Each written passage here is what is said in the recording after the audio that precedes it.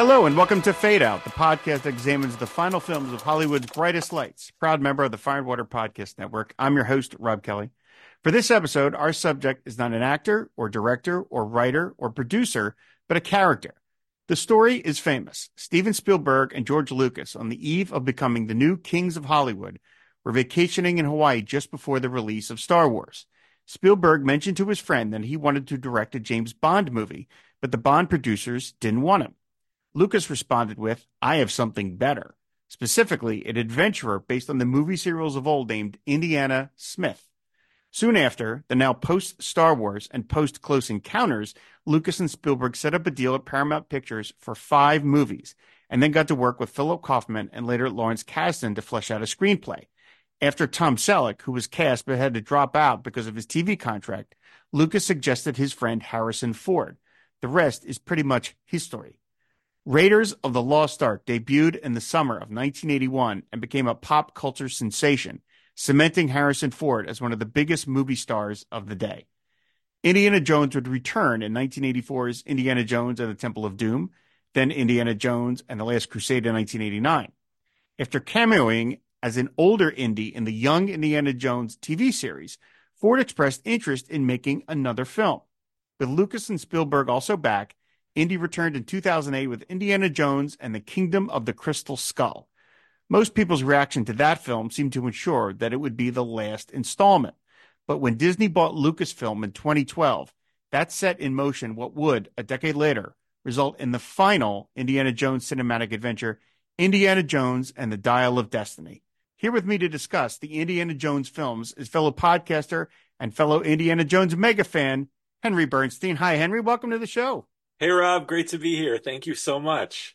Congrats on your Robbie. It's official now. You have been on 5 of my solo shows as of this appearance. Thank you. I've fulfilled my destiny, and I can't wait to get my jacket.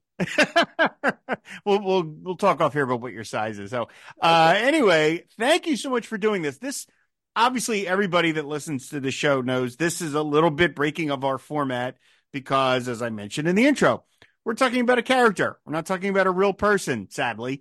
We're talking about a character. And of course, when you're talking about a character, can you really ever say this is their final film? Because Indiana Jones is owned by a mega corporation with lots of IP that they need to milk as best they can. They paid for it. It seems highly doubtful that somewhere along the line, Indiana Jones is not going to come back in some form, but at least in the current version that we know him as in Harrison Ford as Indiana Jones, is over. Harrison Ford has said as much. This is the final adventure, and he, unlike Han Solo, which he didn't really seem to care about, he's very specific of, no, I am Indiana Jones, and Indiana Jones stops with me. So I went into the film that we saw over the summer, Indiana Jones and the Dial of Destiny, thinking it was the final Indiana Jones adventure. That was that was the emotionality, if that's even a word,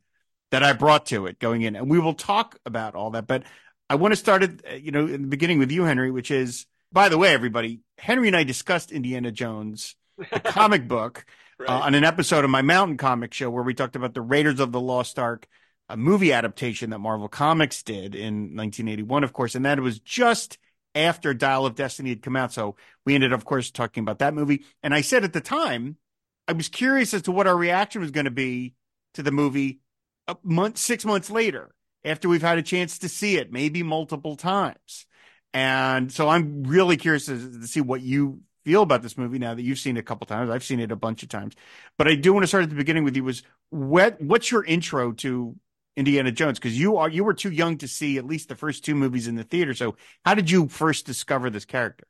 Well, as I've mentioned a couple other times, both of my brothers are more in your age range. So they just, I was their little toy, their little pet. So and they were very nice to me. They never beat me up or anything. So I'm 10 years younger than my oldest brother and 6.5 years younger than my middle brother. So all of the cool 80s stuff that Gen Xers love, they just dumped on me at a probably inappropriately young age, So I think I saw Temple of Doom taped on our VHS player or VCR, off of, WGN on a Saturday afternoon or the ABC, movie, something. We had it already taped. So it had already come out on TV. So Temple of Doom was actually the first time I saw Indiana Jones. And for whatever reason, for a long time we didn't have Raiders. I like saw it at a friend's house a couple times. So it sort of held, well, a sort of Ark of the Covenant piece for me and the fandom things I loved. I only like had seen it a couple times, but never really had a chance to like watch it over and over again. Then eventually it was played on TV and we taped it. And Last Crusade I saw in the theater Okay. as a 7-year-old. So, and I was scared at some parts, and like definitely should not have been watching Temple of Doom at the time that I saw it. And same with Raiders, but I sort of took in Indiana Jones out of order, and by that time, like the machine of like Indiana Jones stuff had already happened. So, computer games, Nintendo games, things like that. So I just sort of took it all in at once. Were you aware of the comic book? No, because the comic book had already, I think, ended by the time I was collecting comics. I was Okay. collecting comics in the 90s, so like it wouldn't have come back around. It was Okay. in like Dark Horse comics later, like Yeah. Yeah. 95. Yeah, so like yeah, The Spear of Destiny came out in 95. So I might have picked that up at the comic book store, but not the like Marvel, the 80s Marvel. Okay, right. Because that Uh lasted 3 years, which means it was yeah. over by 1987. So yeah, you would have missed it. Yeah, I wasn't collecting comics till Superman comics in 90 91. Gotcha. Triangle Gotcha. era. But yeah, so like I just sort of, and then, once I had all three of them on tape, that is like, and I could say this about Superman 1 and 2 and many other things that you and I haven't discussed over time, but like, my homesick from school movie was like the Hmm. Indiana Jones movie. Like, I know every word of The Last Crusade backwards and forwards. So yeah, that's my Indiana Jones origin story, so to speak. Okay, so now I'm curious because my favorite Indiana Jones movie is Raiders of the Lost Ark by a country mile. I mean, just and it's that's not even meant as a knock to the other films, but Raiders of the Lost Ark is one of my favorite movies of all time. I would put it in like my top 12, 15 movies. It's one of those movies, and it's a movie that would make me sad if I knew I was never going to see it again, even though there are other movies I would say mean more to me. You know what I Hmm. mean? Like I'm more Hmm. emotionally connected to, but I could like my favorite movie of all time is Before Sunrise.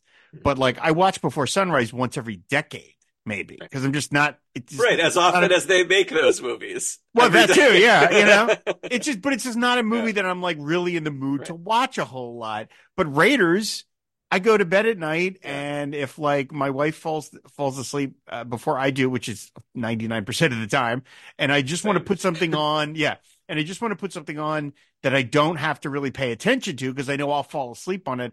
Raiders is going to be like one of five films Totally. I'm going to put on. It just is. But of course there is always that bias of like, well, your favorite X franchise, your favorite part of whatever franchise we're talking about is your first one because that's the thing that sets the tone, and Yeah, you're judging everything past that. But you don't have that experience because you just no. mentioned you saw Temple of Doom first. So when you saw Raiders, do you remember going? Do you feel like there's a little? I don't like this one as much because it's different than Temple of Doom, or it didn't matter? When I saw Temple of Doom as a very small child, like probably 5 years old, six That's years way too old, young to see Indiana Jones it's in the Temple of Doom. yeah, and especially that, like, I didn't know that, like, even for Indiana Jones, it's considered like it's a horror film. Yeah. And so when I saw Raiders for the first time, it was clear to me I'm watching the greatest thing I've ever seen in my entire life. I was at my friend's house and he had the actual VHS, purchased at the store. There have been times in my life where I've watched Raiders and then immediately started it over again. Yeah. So I would say in terms of like the like squishy like comfort feeling that I get from Indiana Jones, Last Crusade is probably my go-to in terms of just how it makes me feel inside my heart. This what you were sort of describing with Raiders. But Raiders is one of period the end is one of the greatest movies of all time, like it just, and I am aware of that every time I watch it. And there are few things that give me such joy and like appreciation of like, wow, I am watching a masterpiece right now than Raiders of the Lost Ark does. Right. I mean, you could argue there are lots of films that are better than Raiders, but I think you could also make the argument Raiders is like a perfect film. Like, what It's a would you perfect film. change? What about Nothing. it would you go, they could have done that better? What part? What, the Yeah. acting? No. The No. characters? No. The stunts? No. That The like villain? the No. I villain? mean, No. I yeah. mean, it's like, it's completely like flawless. And Right. so that's what it is. So, Right. And like even Star Wars isn't a perfect movie, far from it, mhm, but it makes you feel a certain way. yeah. And obviously those two franchises are forever connected, both in their birth and in their aging Hmm. adulthood, because now they're owned by the same place. But you can't have one without the other, obviously through Harrison Ford and George Lucas and all those connections. But Raiders of the Lost Ark, I mean, to me it is a top 10 film of all time. It's like it's up there with The Godfather and to me Superman the movie and Hmm. like it is an all-time great. It changed film. Like when you said in your intro that as they were on the cusp of becoming Lucas and Spielberg were on the cusp of becoming the kings of Hollywood, they changed filmmaking, as we Hmm. watched in that Timeless Heroes documentary, that this attitude of like directors wanting to do what they wanted to do. I don't think I appreciated that that wasn't a thing until Star Wars and Raiders of the Lost Ark, and then they changed the art form of filmmaking, and so we owe it to Raiders for that, I think. They up the ante on any sort of blockbuster filmmaking or any sort of genre thing. I mean, they brought a level of skill to it that just had sort of been kind of unseen in a lot of ways. It's so Um, funny because Rob, like throughout, the documentaries, the many documentaries I've now watched, like I went back, not only watched the Timeless Heroes, but then went back and watched all the making of documentaries from each of those wow. Oh DVDs, my, wow. and they keep talking about their love of those old serials from the 30s, and which clearly you can see. And then even Kingdom of the Crystal Skull, they talk about their love of those B movie alien movies from when they were kids in the Yeah. 50s. But the way they make their movies are way more sophisticated than those serials. I mean, Yeah. the silly gags, the things in those serials that are silly gags, a car with a villain going off a cliff or a last minute getaway at the last second, they're silly and they're in many ways kind of cheesy and cringy in those serials. They're not meant to mean anything. They're meant to eat popcorn before your movie starts, Yeah. right? But in Indiana Jones, they're often those moments that are homages to those serials are the payoffs, and like Indy getting away at the last second, that now by the time we get to Dial of Destiny are tropes, and spectacular villain deaths. They presented them. I'll say Spielberg presented it in a way where it's magnificent, and it's like a precise science for how to present those those film tropes. I mentioned in the intro, this came from Lucas's love, as you mentioned, of the movie serials and his desire to say, I'm going to do my own version of James Bond. And I find that funny because I mean, that was the inspiration for it.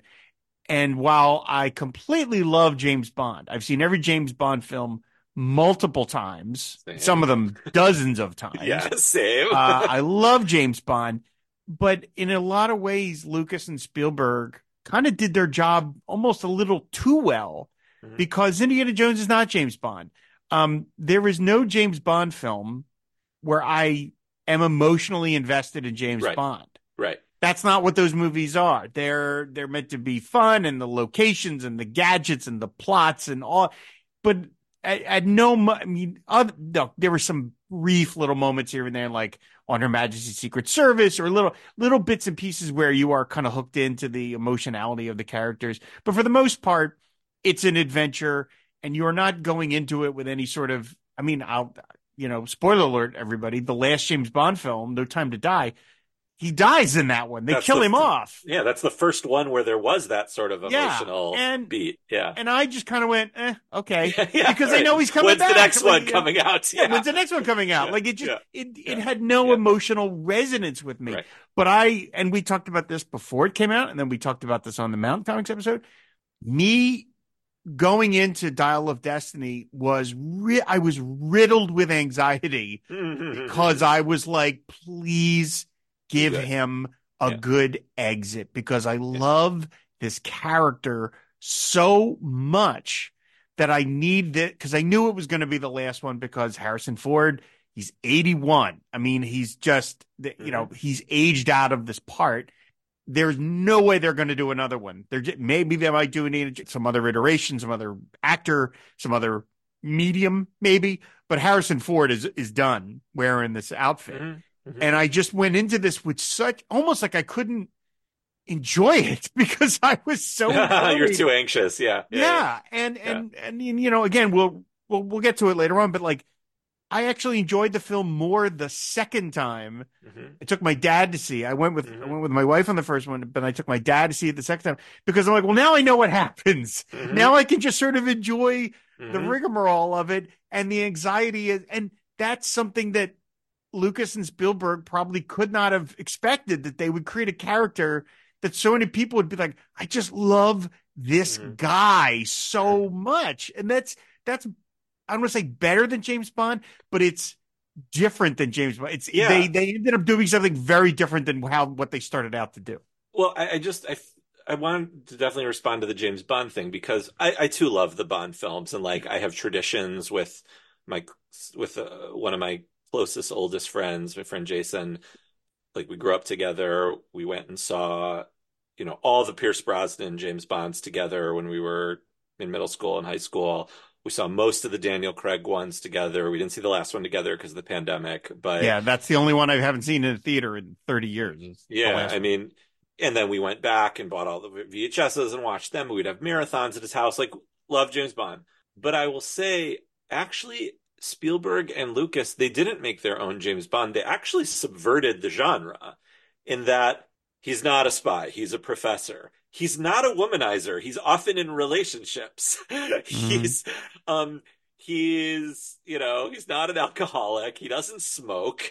He can use a gun, but it's not his main weapon. He's not a ruthless murderer. He's not. His job doesn't require him to just be a ruthless killer. Unless they're Nazis, which is fine. That's fine. We'll appreciate that.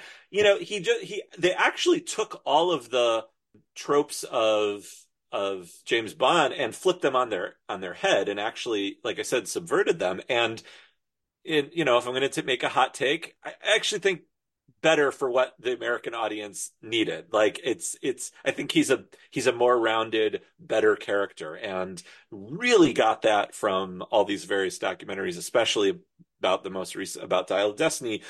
The way that Lucas, Spielberg, Ford, and now Mangold care about this character, I can't think of another thing like that. Like even Superman. Like we love. There are many of us that love Reeve and think he's the best and the only, but it's its own thing. Superman's its own machine. But like the way in which they've paid such attention to detail, and from that documentary, also like the things that Harrison Ford added to the character. There's been nothing like that. And actually, I think it's better in terms of making a film, in terms of film history. It's better than James Bond. You think part of it is because it's one guy, and it's you're attaching your feelings about this actor the way James Bond just can't, because it's different. It's been 5-6 guys at this point, and it's a shifting. So, you're ranking the Bonds, but your attachment is that it's Harrison Ford and it's this one guy playing him across. So it's how much of it is indie, but a large chunk of it is also that we just love Harrison Ford. I do think that, and I think that comes across in his acting. That I always sort of knew, he added a lot to the character. Like there's the famous story of, he was too sick to the sword fight, to do the sword fight. So he said, well, why don't we just shoot him? Like That's an iconic Hollywood story. Like anyone who's a fan of 80s movies and Indiana Jones knows that story. Fine. But the degree to which he really cared about this character, I don't think I truly appreciated until he flat out said it in these various documentaries, and that he added to the line, came up with lines all the times. But he says something in the documentary Timeless Heroes where he said, with every movie, I wanted to bring a new thing that the audience didn't know about Indiana Jones to each film. Like you learn something. He wanted the audience to learn something new about the character of Indiana Jones in each film. So obviously the first one's the introduction. You know, Temple of Doom, the plane thing, and then Last He's a Crusade. dad. He's essentially a dad in the second one. Right. That's a new element to him. Exactly. Yeah, right. His ability to be with kids, then his father, obviously, the third, Yeah. and then in the fourth one being an actual dad. Actual dad, yeah. And then in this last one, what is it like to see Indiana Jones 40 years later? Not in a great place, both emotionally and physically. Well, maybe not physically, but emotionally. And what I wanted to say in response to what you're saying about the character tied up in the person and Harrison Ford is that even if I hadn't seen all these documentaries, and that still comes across the way he plays this character, and I'm a Harrison Ford stan. Like I love Regarding Henry and The Witness, of course, and American Graffiti and Air Force One. I mean, I remember the poster when Air Force One came out. The poster said, the teaser poster, all it said was Harrison Ford is the president of the United States. Done. Like that was how they sold the movie. Done. And I was What else first do you in need? line Yeah. to see it. So. And it's sort of like in my mind, it's sort of like, well, Indiana Jones is the president of the United States, right? Like Indiana Oh, Jones if only. yeah, right. Indiana Jones is in Patriot games. Like to me, he's always Indiana Jones, and so I think, yeah, the answer to your question is yes. That's a big part of it. Is that he is so tied to that character. Yeah. The affection I have for him from being Han Solo, and you mentioned he's been a huge movie star for 30 years, 40 years almost. I mean, The Fugitive. How The iconic Fugitive. is The Fugitive Yeah. for like anyone who grew up in the 90s? Like that thing to this day is still, if you're flipping through USA or TBS, I guarantee you at 7 o'clock on a Saturday night, The Fugitive will be on one of those. Like that movie is iconic in terms of an introduction to a character. And so like, that's Harrison Ford. He's the GOAT. When I was a kid, I would watch movies that on cable, or maybe on video, or at least be interested in movies that I normally never would have bothered with because he was in it, like Witness. Mhm. I'm Right. 15. What do I care about an Amish murder mystery? What do I care Right. about that? But it's Harrison Ford. So I'm going to give it a chance. I may not like it. I may go, whatever. Yeah, But it's Harrison Ford. It's Harrison Ford. Mosquito Coast. I'll watch that. Like, okay, Yeah, give that a shot. yeah. So yeah, I think that He plays Branch Rickey in 42. Like 42. Yeah, like that's right. Like he's about to be General Ross in the MCU. Which is kind of ridiculous, but Yes, you it know, is. you just have to go across the office, but across the hall to a different office. But yeah, I mean, he's just exactly what you said. Like I would watch anything that he's in, but all of that for me comes from first Indiana Jones, then Han Solo. I mean, Han Solo is my favorite Star Wars character, but Han Solo kind of went out like a punk, and that sucked. I was in the theater, and I didn't get the whole thing that like Harrison Ford has been done with this character since 1980, literally. I'm sitting in the theater with my wife and my brother, and spoiler alert, Han Solo gets killed by his son. I out loud said, "Oh, come on." Like to me, Harrison Ford doesn't die. And so like in that moment, that's like, I know Kingdom of the Crystal Skull wasn't that great, but Harrison Ford didn't, but Indiana Jones didn't die at the end of it. Mhm. Yeah, just because you brought it up, a very brief aside. Yeah. My single favorite moment of the entirety of the Disney sequels, everything about the Disney sequels, the films themselves, the hype, So even though I love Ryan Johnson's The Last Jedi, and that film got me emotional when I saw it because of Hmm. the closure it brought to Luke Skywalker, another beloved character from my childhood, my single favorite moment of everything about Disney Star Wars is when they released the the first trailer, not the Hmm. teaser, like the third, not the 15-30 second one, but the full one. And I saw it online as they played it in a theater. I think it like Disney, D22 or whatever it Hmm. was. Green is dark, right? And then you hear his voice, you hear Chewie, and then they flash up, and it's him and Chewie, and he goes, "We're home," Oh and yeah, people went yeah. in. Oh Oh my! And that is my favorite because after that, people's opinions got divided on the movies, right. and Star Oh, Wars I fans openly became wept at work. horrible. I was sitting You in the know, in the yeah, I was sitting with all the other teachers at my little cubicle, and I burst into tears right there at my desk. Yeah. sometimes I will go back and watch that. I will watch Mm. Force Awakens trailer reaction, and it was just somebody just brought like their Apple Watch or their Yeah. phone into the theater and recorded it, and it was the most unvarnished, Yeah. just from your gut reaction of like, "Oh my God, I'm seeing Han Solo again," and Yep. that moment belongs to Harrison Ford. So there Right. you go. So yeah, Raiders. I just and another thing about Raiders is when it came out, I saw it in the theater. My dad took my sister and I to see it. It blew me away. I remember being in the theaters being like, this is the most amazing thing I've ever seen. And that I always know a movie is really great when I want to go and live in the world. Hmm. Like I don't just want to watch the movie. I want to like insert myself in the world. And that really, as a kid, I was always sort of interested in the 40s, the 30s and the 40s. Has always been like a time period I've just been Hmm. fascinated by. I grew up watching Abbott and Costello movies and the Universal Monsters. So I was the Flash Gordon movie serials, which I knew were made back then.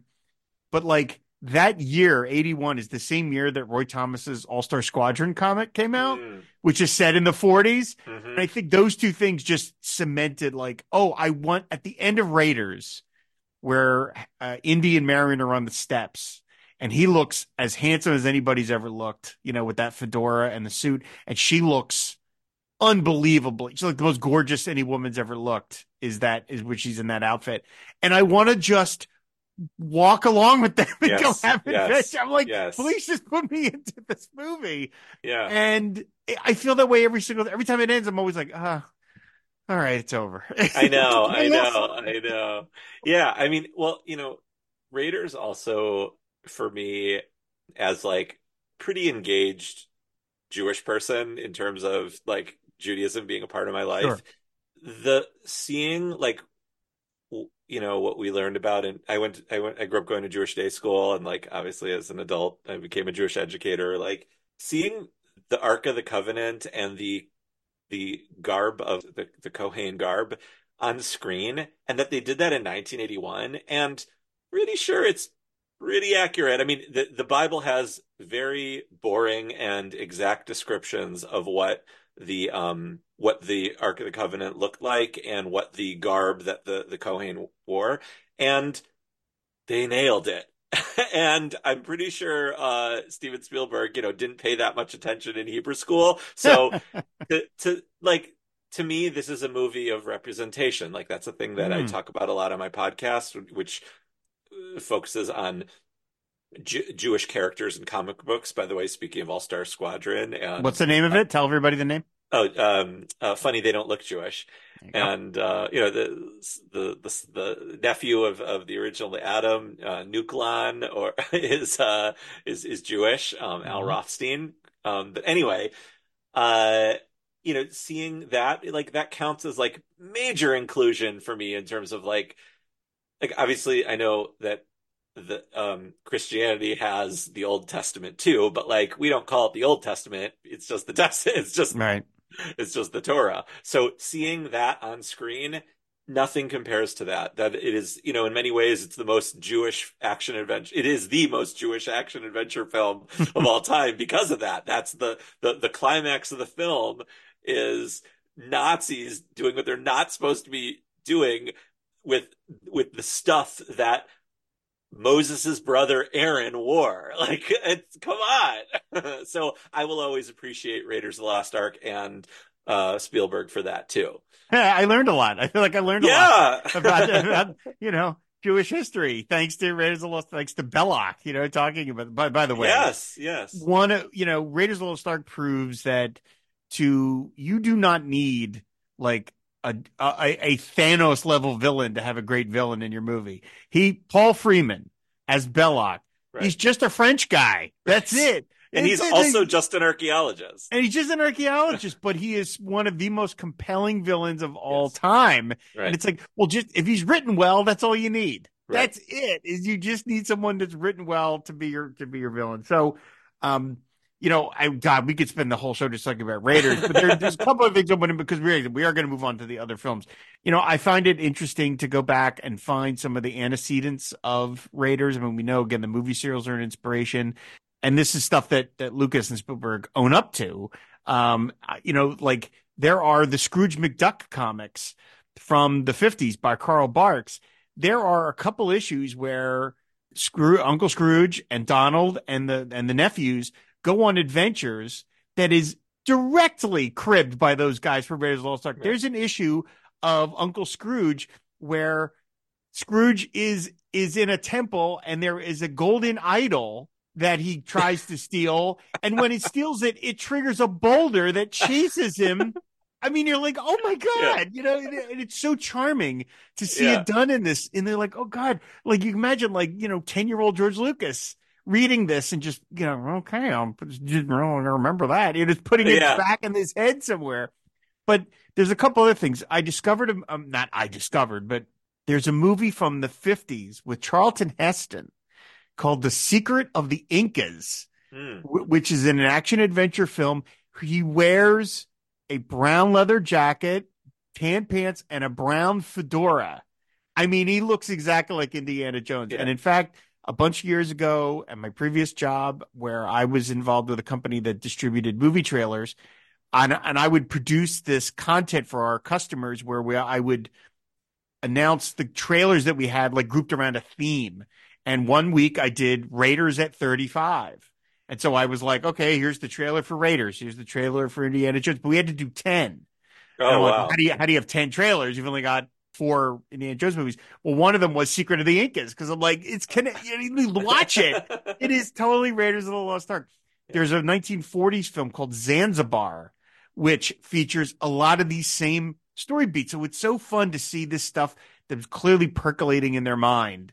Yeah. And it becomes this thing now that most people only think originated with Raiders of the Lost Ark. So right, and you kind of get that feeling from the Fabelmans too, watching Spielberg's influences as a young boy, and being train sequences being a big part of his life and everything. So it is cool going back and seeing those things. Yeah, for now sure. I will mention I am such a hardcore purist that a bunch of years ago when there were, I don't know what versions of it were changed, but they started issuing Raiders of the Lost Ark with the new logo as Indiana Jones and the Raiders of the Lost Ark. I was Here it not, is. I was, It was the DVDs that came out in 2003.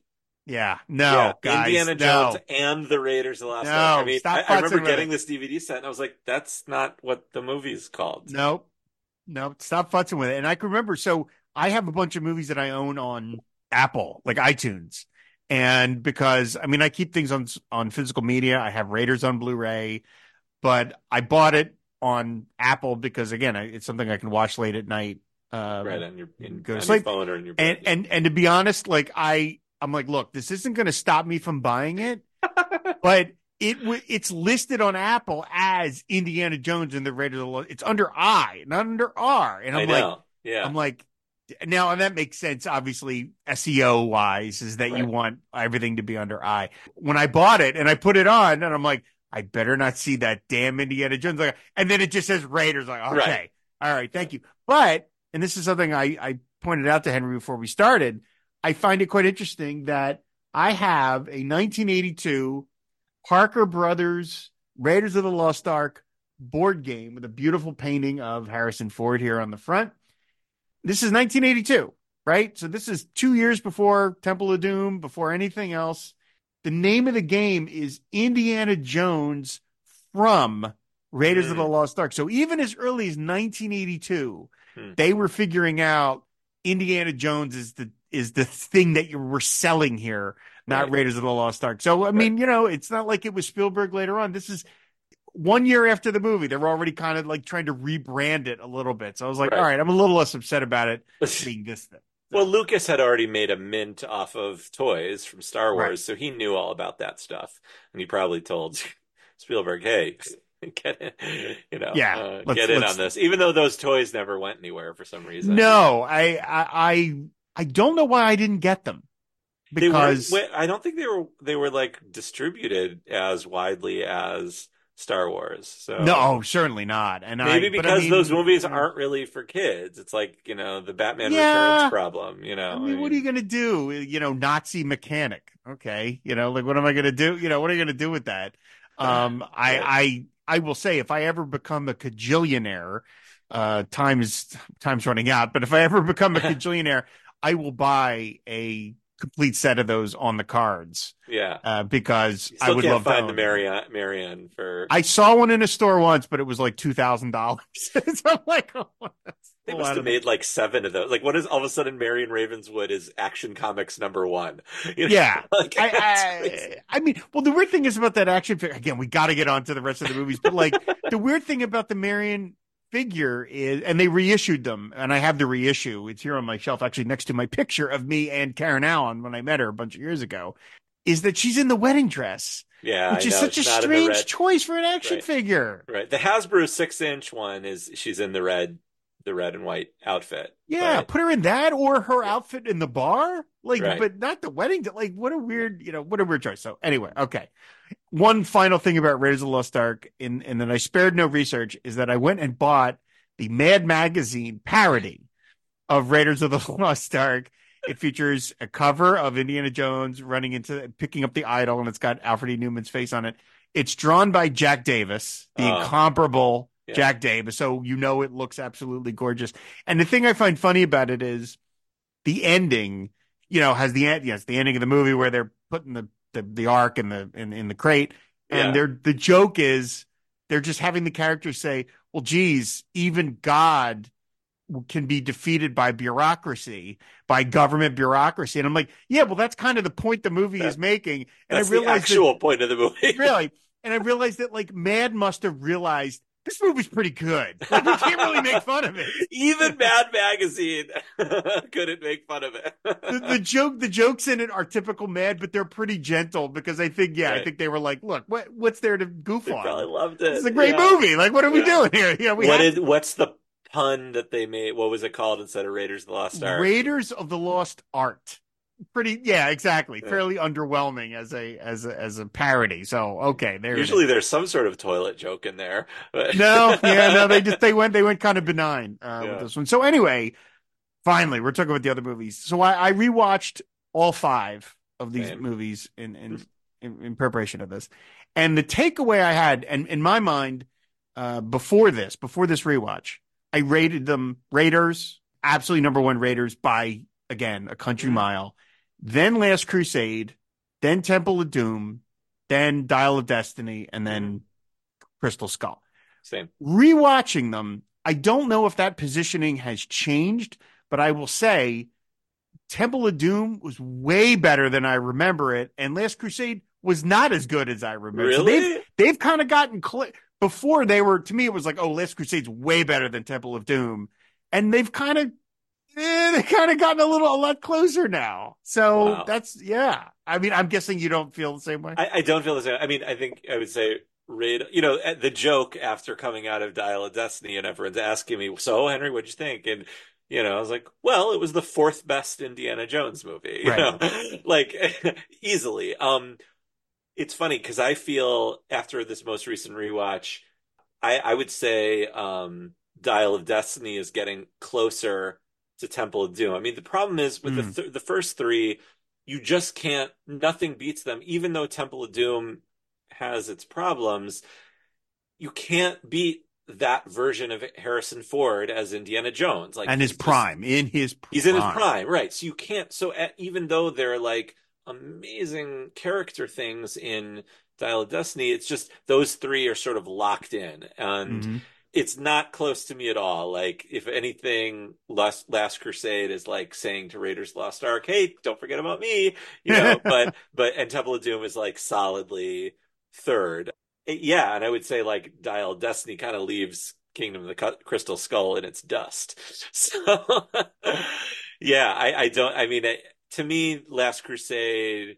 I have it's almost perfect to me also. I mean, just first of all, the meta thing of it, which I didn't even appreciate when I was a kid seeing it in the theater at 7 years old, that they finally got James Bond to be James in their Bond, right? pseudo James Bond movie as the father of James Bond, and he was only 11 years older than Harrison. Like, all of Yeah. that stuff was lost on me. I just love that movie, and I just love their interactions, and every single one of Sean Connery's lines is iconic and incredible, you know, and he's I suddenly remembered my Charlemagne, the rocks and the trees and the birds and the sky, and Indy just looks up at him with such emotion and reverence, and it's like, oh, so as tough as he was on Indy, that's why he wanted to always be him, and that's why he loved him. And then that moment at the end when finally Indy can just almost reach the Grail, Hmm. and you're kind of in a way, you know, he shouldn't be, but you're kind of also rooting for him. It's like his finger is on it much more than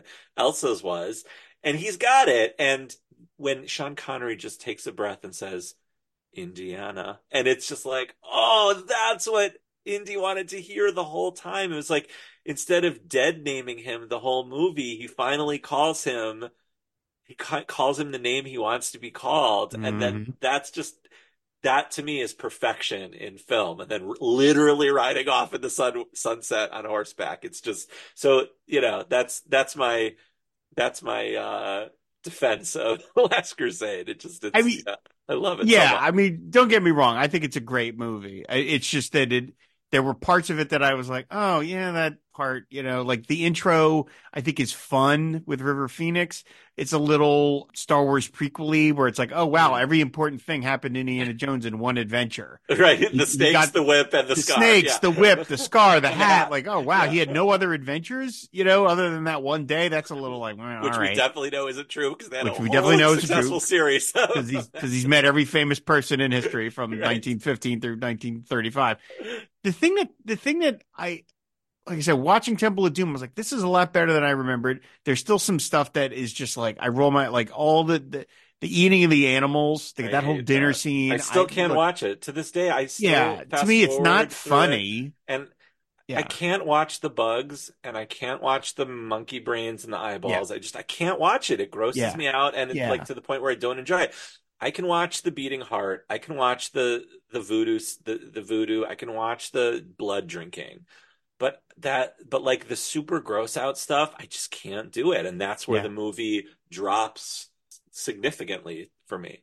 The thing that the weaknesses to that movie that I again sort of became clear again as I watched it outside of that part we just talked about is there's a grimness. I mean, outside of the gore, the actual gore of like a guy getting his heart ripped out of his chest and whatever, but like there is a lot of innocent death in Temple of Yeah. Doom.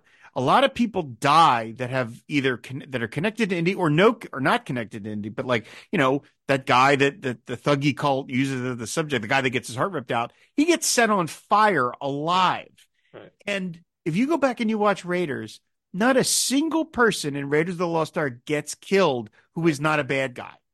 Well, Every yeah, and I don't want to jump too far ahead because and we'll talk about it, but that's one of my problems with Dial of Destiny, yes, which we could, yes, that's something, and that's why I find Raiders to me is tonally so right, perfect. right, Is that even the most innocent, the monkey who eats the bad dates, he was a Nazi monkey. He was a right. Nazi sympathizing monkey. So screw him. But like the minute you see lots of death in an Indiana Jones movie, you're like, well, this is getting kind of grim. Right, And I don't know if these movies are meant to support that. And right, so there's so much kind of just misery in right, Temple of Doom. There's poor right. kids getting whipped. It's There's like child slavery in it. It's child like, slavery. I yeah, mean, you're just like, oh my God. And then yeah, the other thing is when I rewatched it, the final third of that movie never lets up. It goes from the thuggy cult ceremony to Indy turning bad to the fight to the guy getting crushed by the rocks. By the way, the same guy, of course, from Right. Raiders of the Lost Ark, Guy Right. Roach. It goes from that to The cart. the mine car chase Yeah. to the bridge, and it never stops. And after a while, you're like, I just need a moment. I need a breath. And Yeah. Raiders knew how to pace itself. It's like Right. big action set piece, slow down a little. Action Right. set piece, another action set piece. Let's slow down a little. But it's like the final third of Jones of Temple of Doom is just boom, boom, boom, Yeah. boom. And after a while, you're like, okay, enough. Like just too much, you know. So yeah, they didn't quite get it right. Also, But the stuff that's good about it was way better than I remember. also, like, I kind of think this is like a criticism of the franchise overall.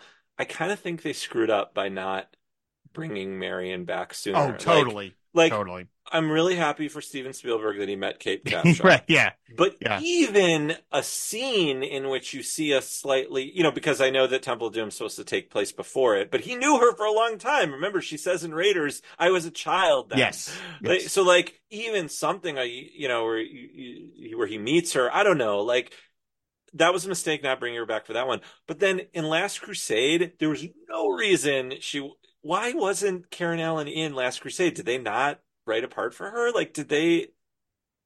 See, that goes back to I don't the other get thing that. She could have been see- in that and on that adventure with them. It would have made so much sense. But see that again, that goes back to what I was saying earlier, whereas they were like, this is James Bond, so we got to have the Bond girl, which means every movie it's different. And it's another instance of where they did their job too well. Mm. The first Bond girl, Karen Allen as Marion Ravenwood, is Was so perfect. good Right. that you miss her in Right. the subsequent films. And they didn't know that. I think they were just like, oh no, we could just swap in a different woman every time because that's what these movies do. So they kind of blew it there. Yeah. They did too good a job. Karen Allen just crushed that part so completely that when he's making time with Willie, you're kind of like, really? Like, I know. It Marion? feels weird. Yeah. And then he's flirting with the Nazi woman in the third one. You're like, what? He bangs her. And Yeah, more than flirting. Yeah, actually. Yeah. I mean, it seemed like it was like you didn't have Marion just so you could have a joke where you and your dad bang the same Nazi. Yeah. Like, so Boy, that's I would say that is a deep flaw in Last Crusade for sure, that they didn't bring back Marion for that. There's no reason for that. Something else that I see as flaws in every other Raiders movie, every other Indy movie that Raiders does not have is that, yes, Indy is not indestructible, right? He can be betrayed by his Confederates, si senor, give me the whip, Mm-hmm. that kind of thing. Or he jumps across the chasm and he grabs the rope and he feels like he's got purchase, and then it pulls out from under the rock and he's like, oh geez, or the Nazi who just completely decks him, like he's more of a regular guy. Right. I mean, he's right. He's got an achievement. He's right. But he's never a clown or an object of ridicule.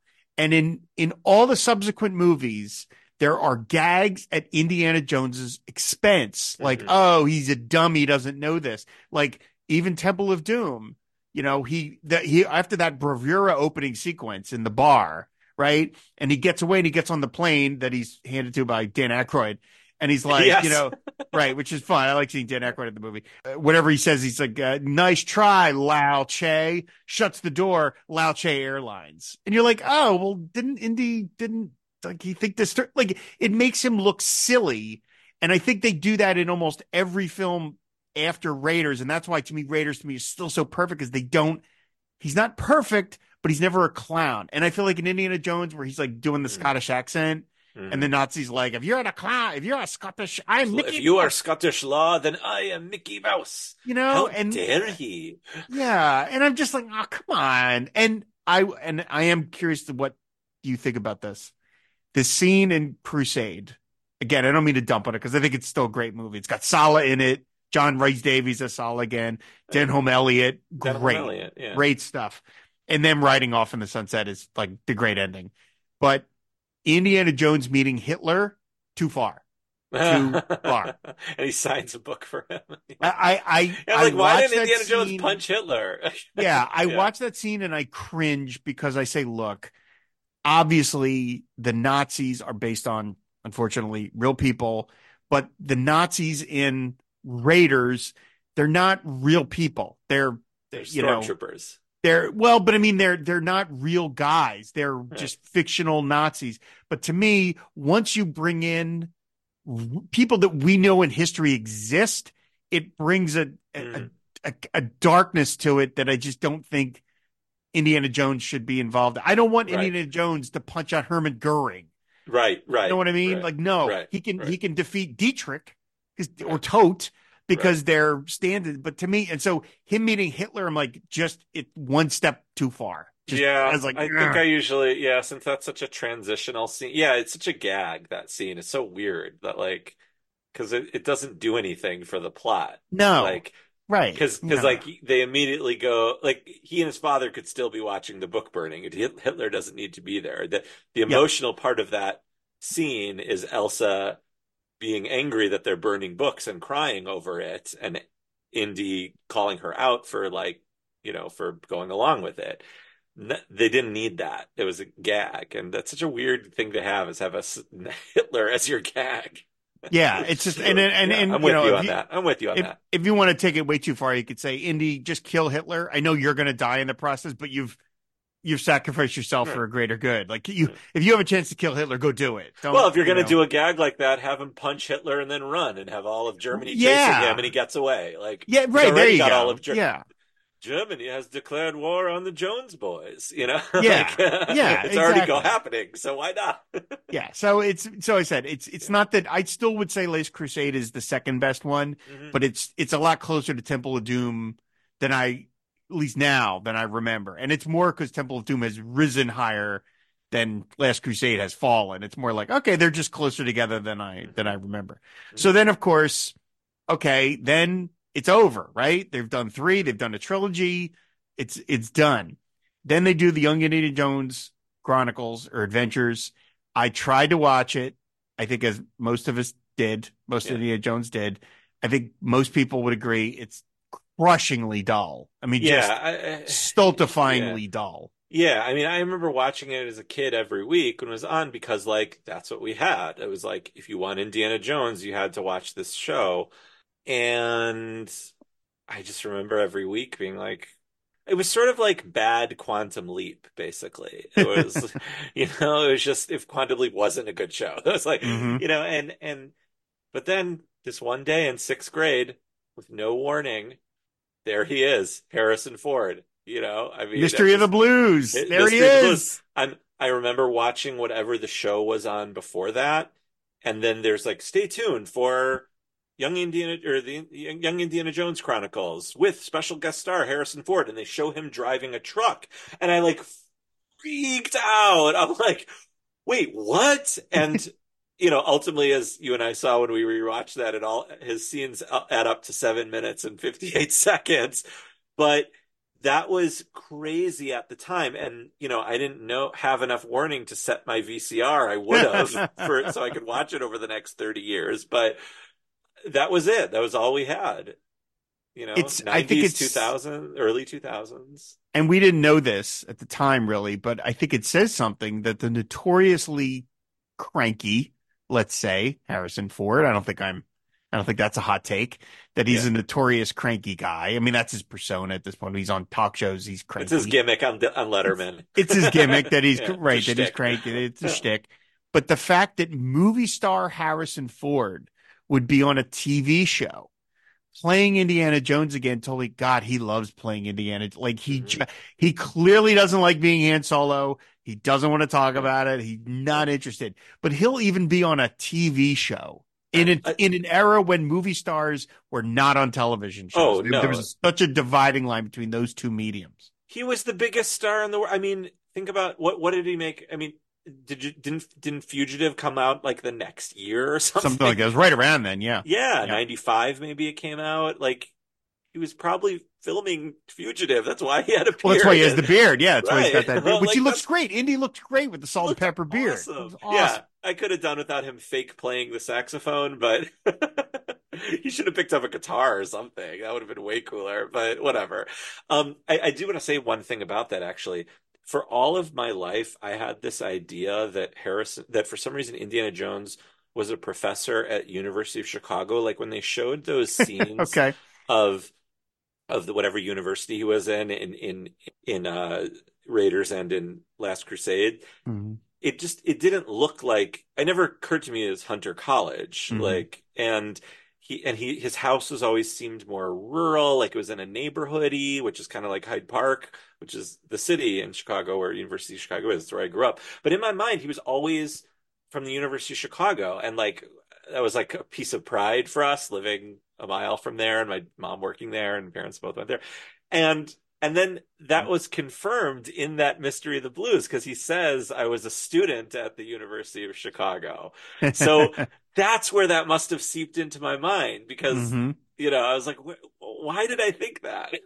So that was just a small little piece of personal connection. Yeah, I mean, you feel like he's mine a little bit, Yeah. that's a powerful feeling. So, but I mean, it did the trick because it got Harrison Ford apparently inspired, and it got Spielberg inspired to say maybe we could do another one of these, like I mean, this is Yeah. fun, let's do this. So they do Indiana Jones and the Kingdom of the Crystal Skull, and I say I can remember the first, this is 2007. Eight. It's not, Yeah. well, the movie comes out in 8, but I remember in Oh. 2007. I mean, the internet is definitely a thing, but it's not the Oh way yeah. it is now. But I remember that first image of just the hat laying on the ground. And I just, I mean, at that point, 2007, I'm in my 30s, and I'm like, oh, this is the most exciting thing ever. Yeah. I can't believe I'm going to get to see him again. And I go see the movie, and I watched it again, and it reminds me of the Star Wars prequels where I go, this has so many elements that I love. How does this not work? I And it know. just doesn't. I mean, this movie has Karen Allen back I as know. Marion Ravenwood. It's got She's Kate. wonderful in it, by She's the great. way. Kate Yeah. Blanchett, and yet I hate to be this way. I think I lay it almost entirely on Spielberg because the Oh yeah. movie to me feels sluggish. Like it Yeah. just feels the action scenes, the scenes with him and Mutt where they go and they're in Yeah. that pit and they're chased by the guys with the poison darts. The Like stupid it just has ants. I no mean, yeah. tension to it, and it Yeah. just feels like it's an action movie done at like half speed, and it just And it's shorter ah than Dial of Destiny. It's 20 minutes shorter than Dial of yes. Destiny, which was too long. But it doesn't We'll talk feel about that that. way. Yeah. Yeah, I mean, I saw it at midnight. That was still Mm, they hadn't started doing the thing where Thursday night they yeah. start at 7. They were still doing the Thursday night at midnight thing. Because it was pre-MCU, so like I think that sort of started around Avengers. I remember also saw the Avengers movie at midnight. That was really the last midnight showing I felt like I think I needed to see. Anyway, I dressed up, Mhm. the whole thing. I went with my friend who's a huge indie fan, and I felt good about it during it. But I'm a gamer when I go to movies. Like I love to love things, and I think Mhm. anyone who has Mhm. heard me on your various podcasts know I am, you know, very positive about the things that I like, like Mhm. definitely to a fault sometimes. So I remember after it, like thinking it was pretty good, but I remember also thinking like, oh, aliens, really? Like, and what you said the last time we talked about this, about it feeling like Spielberg didn't have his heart into it, was confirmed for me when this week I went back and I watched the making of for Kingdom of the Crystal Skull too. And his whole interview, Spielberg, his whole interview is saying, well, I thought I was done with Last Crusade. We made the trilogy. We're good. And then Lucas said he really wanted to do it. And I was like, well, we already did it, but okay, he talked me into it. And then he said he wanted to do Aliens. And I was like, Aliens? Really? I already did 2 Aliens films. So, like, your Mm. feeling, and definitely what I feel, later, I just couldn't put that to words till you pointed out, of that, like, it just feeling like the heart of it, which is Spielberg in many ways, Yeah. wasn't in it. And it's true. He admits that he didn't want to do it. And I think it was smart of him to give it to Manigold, who now I appreciate even more just hearing him talk about how much he he loved it and how Raiders made him want to be a filmmaker or whatever. So I think that comes through in the movie. And I think Spielberg, because he didn't have his heart in it, was kind of lazy about the CGI. I feel like Lucas, this is just a feeling, but I feel like Lucas coming off the sequels, you know, he screwed those up because of he got so slap happy with bad CGI. What was, I'm talking about Phantom Menace, Attack of the Clones. Those movies look like you're watching younger characters playing some characters that with a cartoon. It's just the Mhm. CGI wasn't good. And in King of the Crystal Skull, I feel like Steven Spielberg would have figured out the real Steven Spielberg, the one with the heart that we know, would have figured out a way to make those ants animatronic, or and the alien real and not a CGI alien. It felt lazy, all those CGI tricks. The blast, the fridge blast is like Mhm. the best stunt in the whole movie. Mhm. The rest of Mhm. them are just kind of cheesy and cheap and don't look good on further rewatch. Like, and it's hard. I know everyone in those days was like stoked about CGI, but like I feel like Spielberg could have figured that out physically, and it might have taken a little more, but it would have made the film better, I think, a little bit. Yeah, all that stuff's pretty weak. Where we're introduced to his new pal Mac, who we have no feelings for, right? Right at the very beginning, and then he betrays Indy, and you're Right. like, well, what do I care? I Right. just met this guy a minute and a half ago, and it makes Right. Indy look stupid. That you're like, Right. well, he's trusted this guy, and why? Now it's one thing if Mac turns on Indy at the end of the movie and you've gone on the journey and you feel like, oh no, this guy was bad the whole time. But Right. at the very, but the Right. fact that it's right at the top of the film, you're like, well, what is Indy a bad judge of character? Like, what's happened here? I don't understand. Like, why are we not getting? I mean, I understand why Dan Home Elliott isn't in it because Was he not alive at died. that point? No, he had died by that point. Oh. I mean, they mentioned that Marcus has passed and Oh, you're right. Henry's He is the father has picture of his died. father. Yeah. Yeah. I'm like, They waited Sala too is not, long to make that movie, well, honestly. they took too long, but I'm like, Sala is not in this to give us Right. this other character who betrays Indy immediately. Like, what's that? It's just so sluggish and so Mhm. just unthrilling. The scene with Indy and Marion in the quicksand is so poorly done. Like, it's not funny. No. It's just, and again, it's one of those things where I'm like, this has every element that I like. It's got Harrison Ford as Indiana Jones. It's got Marion Ravenwood. It's Steven Spielberg. It's Mhm. got, and yet it isn't working. It just isn't. And like you said, I liked it when I saw it. I think I walked out of the theater going, that was all right. That wasn't too bad. And then just over time, every time Yeah. I try and rewatch it, I go, God, this is such a slog. This is Yeah. just such a damn slog. So I was really scared when, Disney bought Star Wars, Lucasfilm, and they were like, oh, we're going to do it. We're probably going to, they own Indiana Jones now. I'm like, uh-oh, because like Disney doesn't buy properties to not exploit them. That's not the way it works. Now, before But we they get to, always did right by Indiana Jones. Come on, the rides, the two well, different that's rides, okay. the Epic Stunt Show at MGM Studios and the ride at Disneyland are amazing. Okay. See, I've never been to either one of those. So Oh, that's good to okay. hear. That's good to hear. So Yeah. two other things I just want to mention about Indiana Jones before we finally get on the Dial of Destiny. First of all, I mentioned the Marvel comic. As we talked about again on the Mountain Comics episode, and I actually did a whole separate episode of our anthology show, FW Presents, just on this. The first two issues of the Further Adventures of Indiana Jones are by Denny O'Neil, John Byrne, and Terry Austin. Oh, They are a God. two-parter. That story that involves, ironically enough, zombies. I'll mention why that's ironic in a second. Are so good. It's so good. Byrne and O'Neil nail the Oh, tone exactly right. And I'm like, why didn't they just make this the next movie? right. Like, just adapt it. And I was always so curious as to why. Now, John Byrne, for people who listen to this who don't know who John Byrne was, one of the biggest comic book stars of the 80s, one of the few marquee names, the guy that DC handed a bunch of money over to reboot Superman, And did it did, successfully. and did it successfully. One of the major all-stars. So him doing Indiana Jones, a kind of, not one of their biggest titles, was so strange, but I was so frustrated as to why he didn't continue on with it. And I could never find anything about it. I never read an interview about it, but I found one little bit on a Substack where it says Marvel began an ongoing series starring Indiana Jones. The first two issues were written and drawn by one of comics' biggest stars at the time, John Byrne. However, due to conflicts with the licensors, Byrne left after just two issues. Now, I have no idea if that's right or not. Who wrote that? Whoa. I don't know whether they're making that up or not. It's confusing because the book kept going. Right. So whatever issues they had with licensors, it must have gotten resolved at some point. But I will say, as a kid, I kept going with the book. And then at some point I bagged on it because I think it was just like, this is just not working.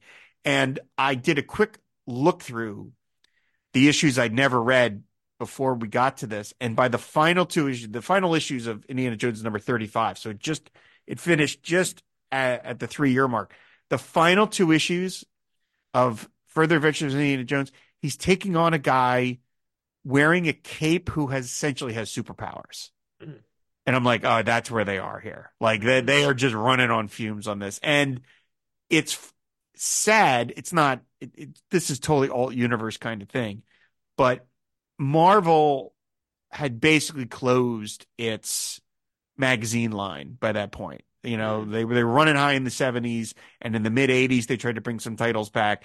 But basically by this point in 1987, the only black and white magazine they were still publishing was Savage Sword of Conan. I would have loved it if they had done Indiana Jones the magazine, right? Instead of trying to sell it to kids that want to read superheroes, sell it to the audience that was buying Savage Sword of Conan, because that was a separate audience. Larry Hama, the editor of that magazine, said in interviews, for a while, Savage Sword of Conan was Marvel's most profitable magazine. Wow. Because it was selling to a different audience and it had a higher price point. And I'm like,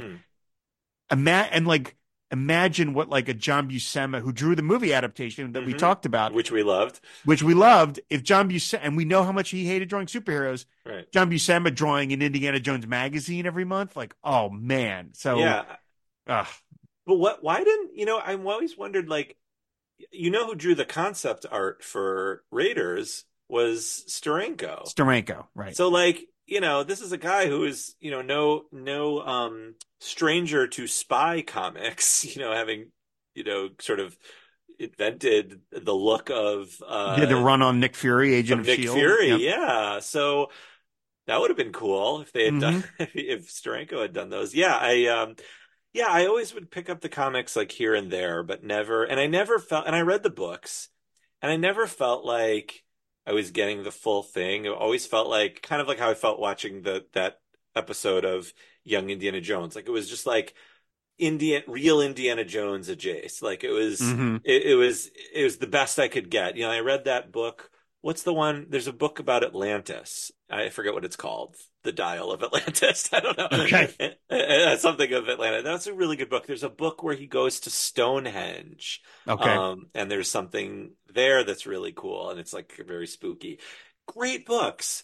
But it was like, what? It's sort of like with Star Wars and Star Trek that a lot of fans have. Like, why didn't they ever just take one of these amazing comics or books and make it into a movie instead of Star Trek V and Star Trek Generations? Why didn't they take one of those amazing Peter David books? You know what I mean? Like, same thing with Indiana Jones. Like, there's so much, like you were saying about the comic, they could have just taken that story and made that instead of Kingdom of the Crystal Skull. So I never really got that.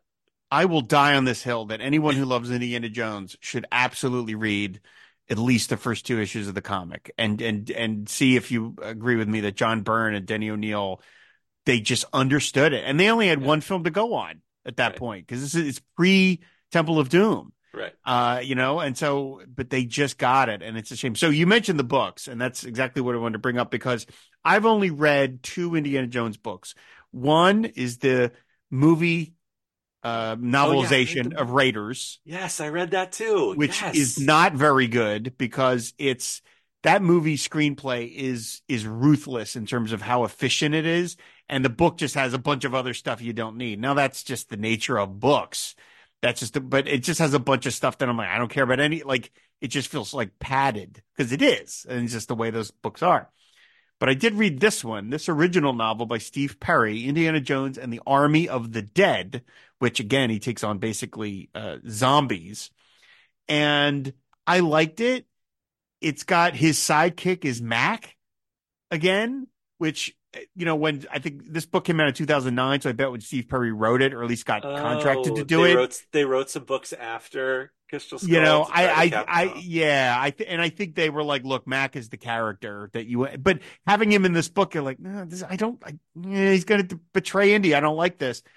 And the book is, you can see here, I'm holding up to the camera so Henry could say, it's 300 plus pages. Hmm. Now, I realize that probably modern day audiences are not going to go for like novellas anymore. Hmm. Like if you go and you read the original Tarzan books or the John Carter of Mars books, those are like 180 pages. They're thin volumes.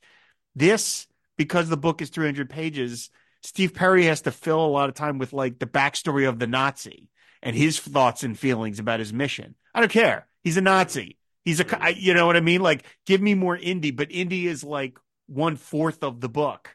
And Hmm. that's just the nature of these books. So I'm just kind of like, I love Indiana Jones, but I just don't think I'm going to go on with these novels because I'm just like, it's too dissolute. There's just too much other Hmm. stuff that I just don't care about.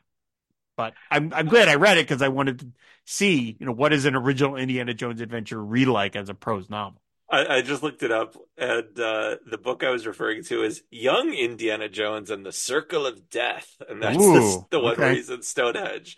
But yeah, Okay. there were All a right. bunch of young Indiana Jones books. That's right. They never quite got it with the extra stuff with Indiana Jones, which I think actually speaks to how great those films are and how great Harrison Ford is. Like they never quite capitalized on the merch and the other stuff in the way that Mhm. Star Wars and other franchises did. It's amazing that they kept making movies of it. Yeah, considering that Yeah. there wasn't like an ancillary revenue stream kind of, Right. and they do the book stuff. So, okay, we're finally here. We've been talking for 90 minutes. We're finally going to get to the final film, which is, of course, Indiana Jones and the Dial of Destiny. It came out on June 30th, 2023. Most people listening to this, I'm sure you've seen it already. Why would you listen to this if you haven't seen it? But in case you haven't, very brief plot synopsis. In 1969, retiring history professor Indiana Jones gets involved in one last adventure involving an artifact known as Archimedes' Dial, a device that legend says will reveal fissures in time, allowing time travel. Indy and family friend Helena Shaw search for the dial at the same time as the German scientist Jürgen Vollier, who wants to use the device to go back to 1939, ensuring that Germany wins World War II. Of course, Harrison Ford is Indiana Jones. Film also stars Phoebe Waller-Bridge. John Rhys Davies is back as Sala. Karen Allen, a surprise at the end, back as Marion Ravenwood. Mads Mikkelsen, Antonio Banderas, Toby Jones, Boyd Holbrook, Shawnette Renee Wilson, Ethan Isidore, and Thomas Kreitzman fill out the cast, as you've mentioned, Henry. Directed by James Mangold. It was written by Jez Butterworth, John Henry Butterworth, David Koepp, and James Mangold. So, as we talked about in the Mountain Comics episode, what we were going to feel about this film 6 months down the line. How do you feel about it now? We both liked the movie, but we had I think, only seen it once each at that point. So now that you've seen it, how many times have you seen it since, and what are your feelings about it now? So I saw it twice in the theater. I think when we had talked, we had both only seen it once, I'd only seen it once, yeah. and we were both going to see it with a family member. So Mm-hmm. we had kind of a similar story. I wasn't anxious going into it. I was super excited, just couldn't wait. And like I have Regal Unlimited, like I'm a movie guy. Like I go, Right. and I was very excited. They released like early tickets for it, and I bought them, and then they pulled them because they were afraid of spoilers. So there were no more early releases. That was like a thing that happened. So anyway, it was set to come out when we were traveling to Israel for the summer last summer. And I said to my wife, I'm like, I am not missing Indiana Jones on opening night. Like I need to see it like the weekend of, I can't wait past Saturday, Just like for the spoiling part of it. the It'll spoiling. become Yeah, that's social the media or anxiety for whatever, me. yeah. That's the panic for me is the spoiler of it. And so we went to a theater in Tel Aviv and we went with our friends who we were staying with. Unfortunately, they're not movie people. One is a professor actually Hmm. of religion, and one is an editor at the Wall Street Journal. And they Wow. were on their phones the whole time and kept whispering to my Oh, wife and no. stuff, like talking during it. And I like at one point At one point I leaned forward and like put hands over my ears so I could so I could hear the movie. Wow. And the other thing was, since it was in Israel, it was subtitled in Hebrew. And so when the Germans were speaking German, I, you didn't, unless your Hebrew was really good, and mine was like okay, and it was like the first week of our trip, so I hadn't gotten back into it yet. My wife speaks fluent German, so she's telling me what the Nazis are saying because she knows German better than both of us know Hebrew. So Wow. that was kind of funny, but it sort of took me out of it. Like I was just, and I love the movie. Like I really at the end, I really thought, oh my God, Indiana Jones is going to die in the past. Like this is Hmm. really happening. I was legitimately surprised when I didn't realize what they were getting at with the whole time stuff until the plane is pulling through the vortex at the end, the fissure. I think you had the same reaction. Oh my God, they're really doing this. Yep. Like Yep. that was when I realized, oh, this is a time travel movie. Holy shit, Indiana Jones is gonna time travel. Like, and I didn't feel the way I felt with the aliens, which was like, ugh, Indiana Jones is going to be with aliens. Like, Hmm. I was stoked because I love time travel, and I was like, oh yeah, this is like his final frontier, right? Really thought he was, and then to end with Karen Allen, the reconciliation, the hat with the circle closing at the end, just in case, like everything I needed from this, I got. And the second time, and then I took my father-in-law to see it. He looks like Harrison Ford. We always joke when we see Lucky him, like, him. yeah, well, he looks like older Harrison. He looks like, yeah, he's about Yeah. the same age, but we always joke he's here. So I went to go see it with him, and he enjoyed it. And I enjoyed it even more the second time because there wasn't, like you said, the anxiety about what's going to happen, about him dying, and also like there wasn't all the other nonsense. There was no one else in the theater. I could just focus. So that is all to say to answer your question. I'm so sorry about that. No, That long no, it's exactly tangent. right. Yeah. Um, I watched it. I waited till it was available digitally. I bought it when it was like on sale for 9.99 on Apple TV, and then I waited till it was truly on Disney Plus in preparation for this. And I will say, the third time watching it around was my most joyous time of it because I felt the appreciation that everyone involved in the film had for it. And then that was confirmed when I watched the documentary. It is a love letter to Indiana Jones, and Mhm.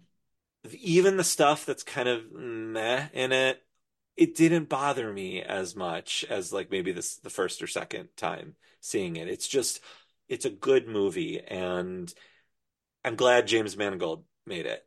He makes good movies, and it's not the best movie, but it is far from the worst, and it is far from the worst Indiana Jones movie. So yeah, I really enjoyed it the most the last time around. And now I feel like it's one I might revisit. Like Mhm. I feel good about showing this to my 6-year-old, like in a Mhm. year or so after we've watched the other ones, but like I feel like I can it's an enjoyable movie for the family and all that stuff.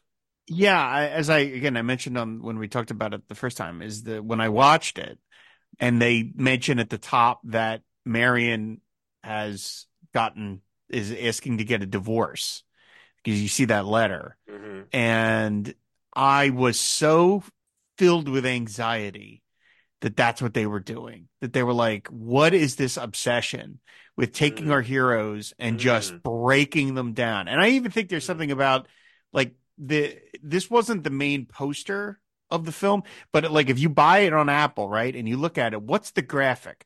The graphic for the movie is this downcast shot of him with the hat, and it's like Yeah. a dour image. And I'm like, Yeah. why? What is that? Why are they making the movie They're look going like? for like a thing. They're going for like an attitude like, look, Indiana Jones is back, but we're only showing you half of his face. Like they're Just trying to to go me, for like a vibe, but you're I right, it's dour. it just looks dour. It just looks Yeah. like it reminds me of like the Superman Returns poster where he was like looking down and sad. I'm Right. like, what is that? Right. What, And so through the whole movie, I kept just being like, oh my God, are they really?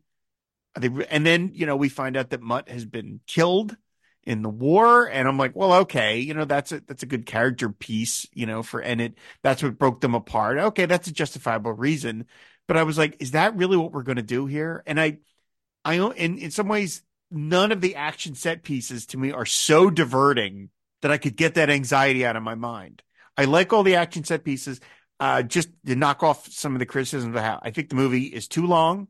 I don't think Yes. Yes. Indiana Jones movies do not need to be 2.5 hours. No.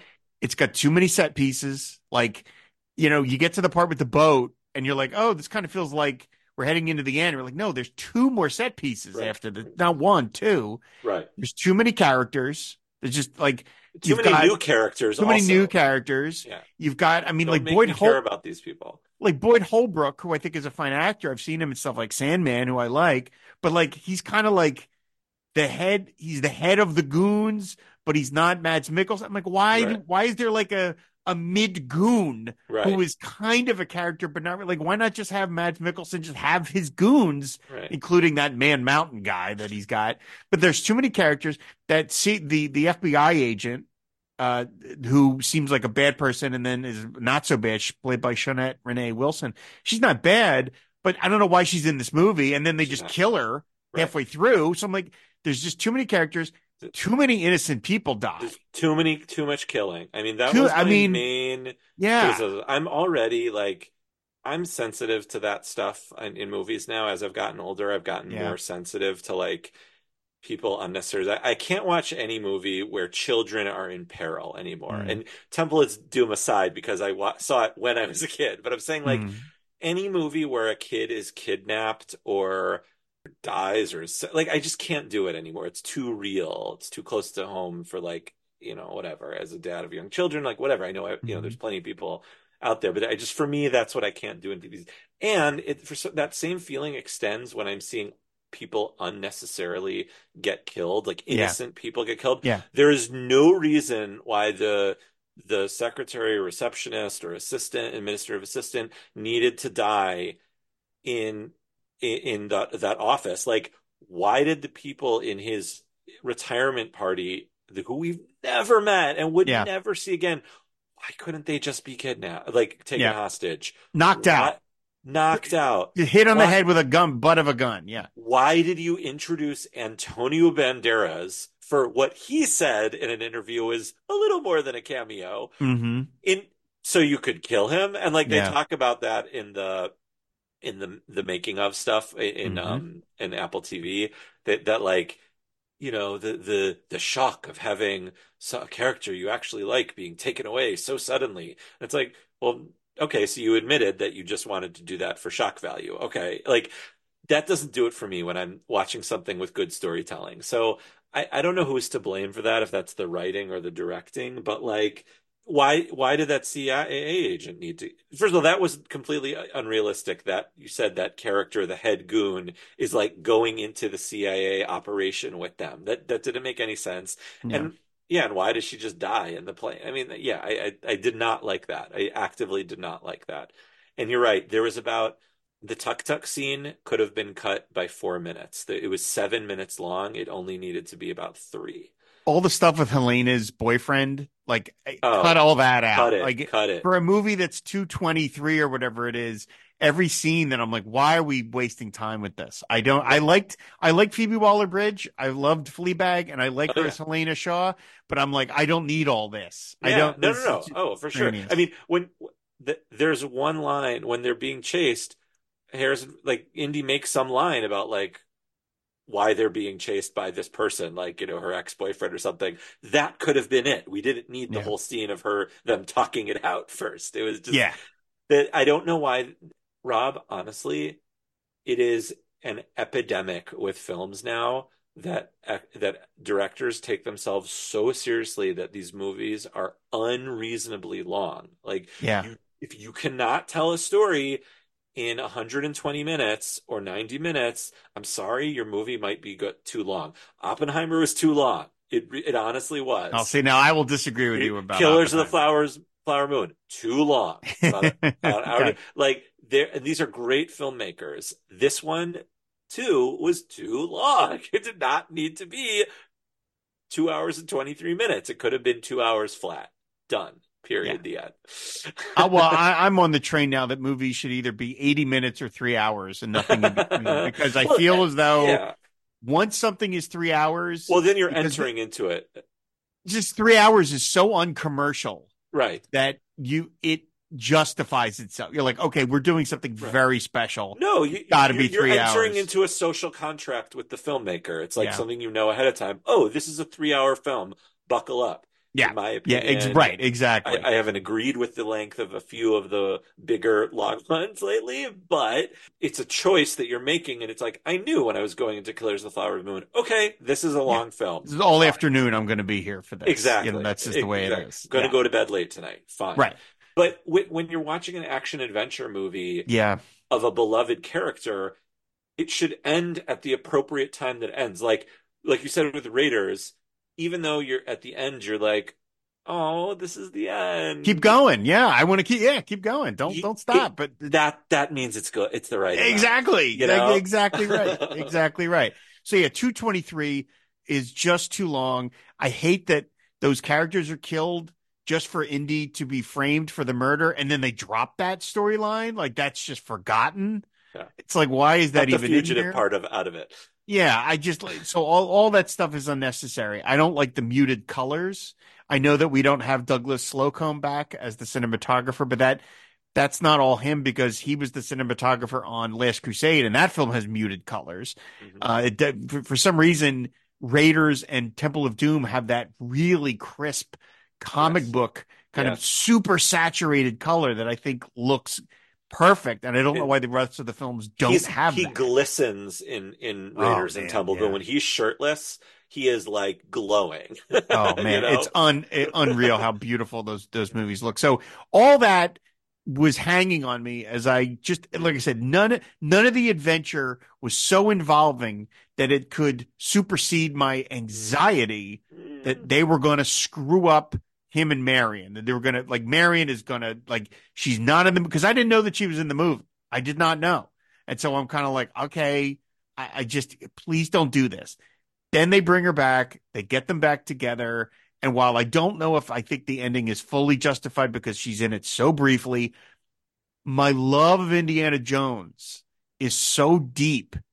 And he's one of the few characters the movies have introduced to me in my lifetime that I care that much about that I walked out of the film feeling satisfied. I'm like, okay, they gave Indy a good ending. And if the Mhm. film itself isn't that great, that's fine. But Mhm. then I went and saw it the second time. I took my dad. I said, he took me to see the first one. I'll take him to see this one. And I enjoyed it way Yeah. much more because all that anxiety was off. I was Yeah. just like, okay, now I can just watch each individual scene. Again, still think it's too long. I appreciate that you mentioned like the Antonio Banderas' character gets killed. At least Indy gets to say to Helena, "My friend was just murdered." friend Like at just- yeah, least there's a right. moment where there's like, "Hey, this guy that I liked is dead because of me." I feel a little guilty about that. Again, I love Phoebe Waller-Bridge, but that line on the boat where she's like, "Nothing matters except money." And I'm like, I'm not buying this. Like, I know they desperately want to give her a reverse heel turn, to use a wrestling term, which I Thank know you. you Appreciate appreciate, it. but Oh, I it's do. like, I just don't buy, like, Right. she's too nice. And so I Right. don't buy her as this sort of like, I'm like, no, this is just to turn her good or whatever. But I enjoyed it a lot more the second time. Then I watched it twice more at home and I enjoyed it that much more each successive time. And so Yeah. now I'm like, okay, this is just a perfectly fun Indiana Jones adventure. I put it squarely, and nobody can see this, everybody. Henry can because we're on the camera. But to me, it's like, Raiders are way up here. Then you've got Crusade, Temple Doom, and then not that far down, Right. Dial of Destiny, and then way, way, way at the Right. bottom is Totally. Crystal Skull. Yes. But I'm like, okay, I can live with that because it gives this guy that I love in a great place with the love of his life. And they even give with the Iris Inn that he grabs the hat that like, okay, his life's not over yet. Like he might still have more adventures. We're never going to see them, but he's not done yet. And so I was like, okay, that is all that I wanted. And you know what? There was all this talk about the movie's a bomb. It cost 300 million. It shouldn't cost 300 million, but it cost 300 million. Disney's going to lose its shirt. I don't give a shit. That's not coming out of my pocket. Disney made a bad bet. That's fine. They put the movie out with the dour poster. None of that matters. All I know is I spent $10 and now I own it. and I Hmm. can watch it forever. And anytime I want to watch a different Indiana Jones adventure other than Raiders, I have this to watch. And therefore, and one little detail that I had missed all the other times I'd watched it, and I feel like a dummy. And I think because I was so focused on Marion coming in at the end, is I love that when Sala comes in with his kids, He's he's singing Gilbert and telling Styles. them he's telling them about a moment from Raiders. Yeah, yeah, yeah, He's yeah. like, Indy and Marion were running, and then the plane exploded. I'm like, oh, that's the scene where the Yeah. Nazi, I just love that detail. So ultimately, they did it. They did it. They ended his story on an up note, and that is what I care about more than anything else. Hmm. I agree completely. It's a good action adventure movie. I mean, and what I appreciate even more now, knowing more about it, I'm so glad this documentary came out because like the amount of stunts that Harrison Ford did is insane. Like that's really him jumping onto the horse and then the horse jumping over the turnstile in fake Grand Central or at 59th Street, Right. like in Pinewood Studios, by the way. Can we just Right. say like they even filmed in Pinewood Studios? That's incredible. Like it's so legendary. Um, that's him jumping over the turnstile and riding the horse. It's him climbing the rocks that they made. That's him punching Voller so hard that he hurt his shoulder. Like that's so cool. He's so the man still that he did all that, and that goes a long way. I mean, I really enjoyed even more now seeing this version of Indiana Jones. I thought the like older version in Kingdom Crystal Skull, it could have been interesting, the like aging thing, but Mm. they kind of blew it. And with this one, it is so interesting to me to see this version of Indiana Jones. Like you said, without the anxiety of the Marion stuff, although I wasn't so worried about that because unfortunately you had unknowingly spoiled that she was in it I before I had seen it. apologize. It's I okay. deeply It's okay apologize. because it made me less anxious about Okay. All right. We'll it. take it. So, yeah, I know you couldn't take an online troll Some trashing Karen newspaper Allen. was like, Well, "Oh, by the way, she looked lovely in look this how old movie. Karen Allen looks." I'm like, well, because she's in her 70s. She's Like, old. what? Like, Yeah. God But forbid we age. Like, what is that? Like, I know. what? But I thought she looked great in this Great. movie. I love her so. I met her the Yeah. one time at a convention. Yeah. She could not have been more lovely. I was such nervous goon. A couple of other things about the movie I do want to mention. One kind of Yeah. minor criticism is the opening sequence. I think the opening sequence is too long. Like the Yes. Just a de-aging, little. they couldn't get his voice right. He's still got that grumble. So when it's old Harrison Ford voice coming out of young Yeah. indie face, it just doesn't look right. Yeah. When Mads Mikkelsen is on the train, right, and his head gets banged into like that post or whatever it Shouldn't he is. have been decapitated? Okay, his head should have been coming off, but it's an Indiana Jones movie. People sustain You physical mean Indy being damage. shot for the last 45 minutes of the movie and Yeah, not dying? Yeah. right. All that, okay, that's fine. But I thought it was so strange that when we see Mads Mikkelsen again in 1969, like his face isn't scarred or any, Yeah. like really, there isn't any sort, like even He looked and better. yeah, he looked better, and even Indy has the line, your face rings a bell. I'm like, okay, and it's like. What, like they didn't even bother to like give him a gash on his face or something to indicate that, yeah, remember that when he banged his face into a metal rod going 300 miles an hour? Like, I thought that was super detailed. But you mentioned the ending, right? So as Wait, we're getting, before you get oh, to go the ahead. ending, Yeah, can I say a couple things about that sure, opening? of course. So I felt like while watching it, it wasn't perfect because of those things you mentioned, but they had to do it. And you had to introduce the movie with seeing young Sort of Indy. classic Indy, yeah. There you couldn't watch 20 minutes, 2 hours and 20 minutes. You couldn't be introduced to him in the way that you had to be reminded of who he was, even if in the Uncanny Valley you're watching it knowing they were so close. When I was watching it, I was like, they kind of nailed the face and everything. Like it could have almost been found footage, and the voice does throw you off. And he mentions it in one of the making ofs or in the Timeless Heroes. He says, I know my voice is different Mm, and I can bring it up if I really try. But like he didn't. To me, it just seemed like an easy fix. Like, why didn't they turn the pitch up a little bit in the mm-hmm, editing room? I just don't get that. mm-hmm, You know, older people lose their timbre. It's like a thing. mm-hmm. So Becomes more anyway, breathy, it just kind of gets, there's more air in there. yes, yes. But having said that, it's great seeing Indy punching Nazis and seeing them all Absolutely. get blown up. Like they Yes. just all get blown up. It's Yep. great.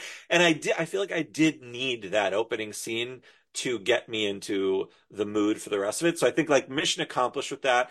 Even, it's not as bad as General Moff Tarkin in Rogue One, Oh boy. but Or it's even worse, Princess Leia at the end or of that Princess movie. Leia at the Oh. end of Rogue One, but I still was aware of it while it was happening. But like my wife like leaned over to me, she's like, "Wait, is this old footage?" So, if you're not in the Okay, well, know, there you go. I could imagine that working for for like a kid, it'll work. When I show this to my son, it'll work. So fine. Okay, the end. Go ahead.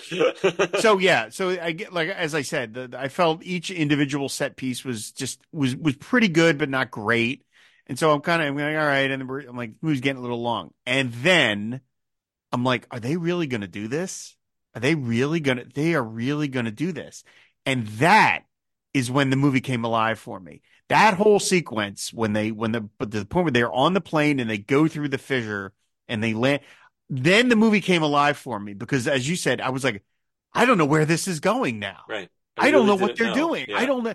They are going for it and it is working. And I love the scope of it. I love the small details of it. I love when that ancient, harpoon, whatever it is, hits clangs into the Nazi plane, and Indy just kind of rubs it a little because he's touching a History. genuine Yeah. historical artifact in the.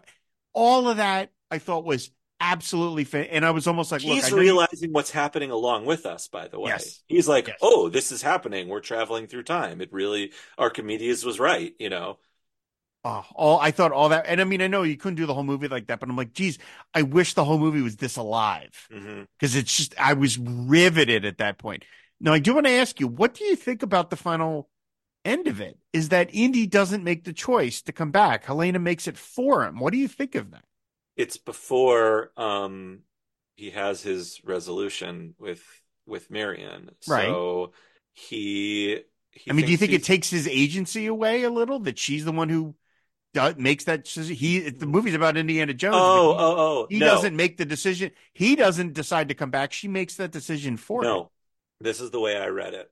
He has rescued so many people. He always rescues everyone at the last second. He gets away. And here to be rescued by the stand-in for us, because Mm-hmm. Helena Shaw is his biggest fan, and Phoebe Waller-Bridge has said many times, like while they're filming, she was being told not to smile while running Right. Yeah. Yeah. Yeah. behind him. Yeah. Like she is us. So I think that Indy was there for us all this time, so now one of us gets to save him.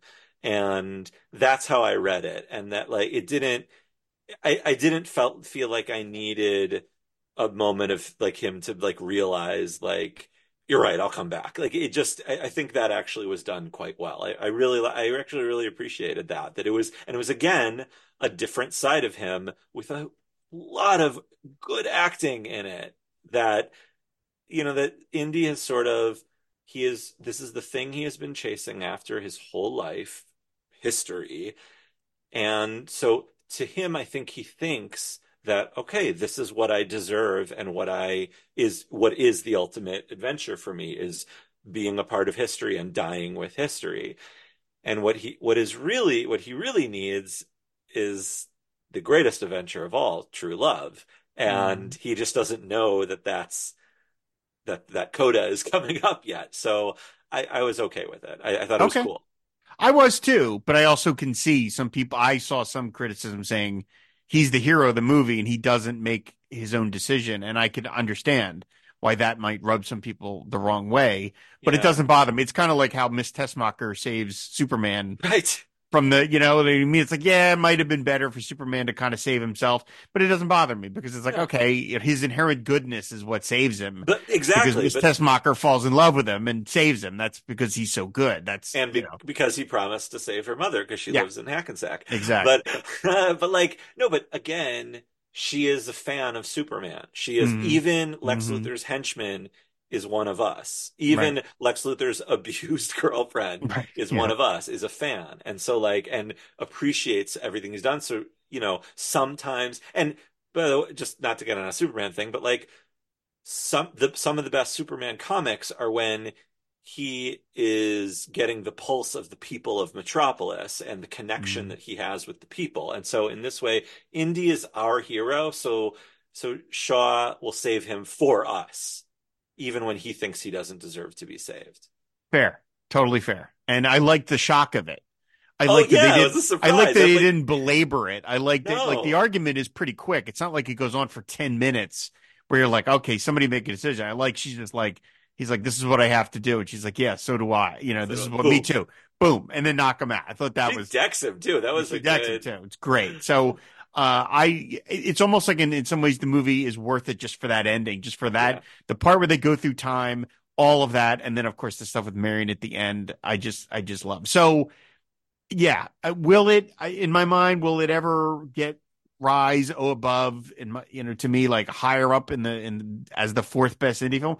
Probably not. I think it'll probably. I think Crusade and Temple of Doom are You still. mean the third best indie? Oh, will it I ever guess be above fourth best? yeah, Yeah. will it ever be above four? Probably not. Just because the other three are Harrison Ford in his prime, Yeah. Spielberg in his not his prime. He's had a lot of Well, primes, but it's Spielberg when he was fully engaged with yeah. Indiana Jones, and you can't really beat that. But that said, it's a fitting end to the character, and so I'm glad that Disney bought Lucasfilm because otherwise Yes. it wouldn't have happened. Otherwise it would have been Kingdom of the Crystal Skull would have been the last one, and that would have been like, oh, really? All right. So I'm glad we got this. Disney Yeah. lost a bunch of money. I don't care. I Well, get to have the movie now. You know I what I mean, mean? So Kathleen Kennedy gets a lot of shit on the internet. I mean, literally the most recent South Park movie, a TV movie was like making fun of Kathleen Kennedy and Star Wars fans and stuff. So I know she gets a lot of shit.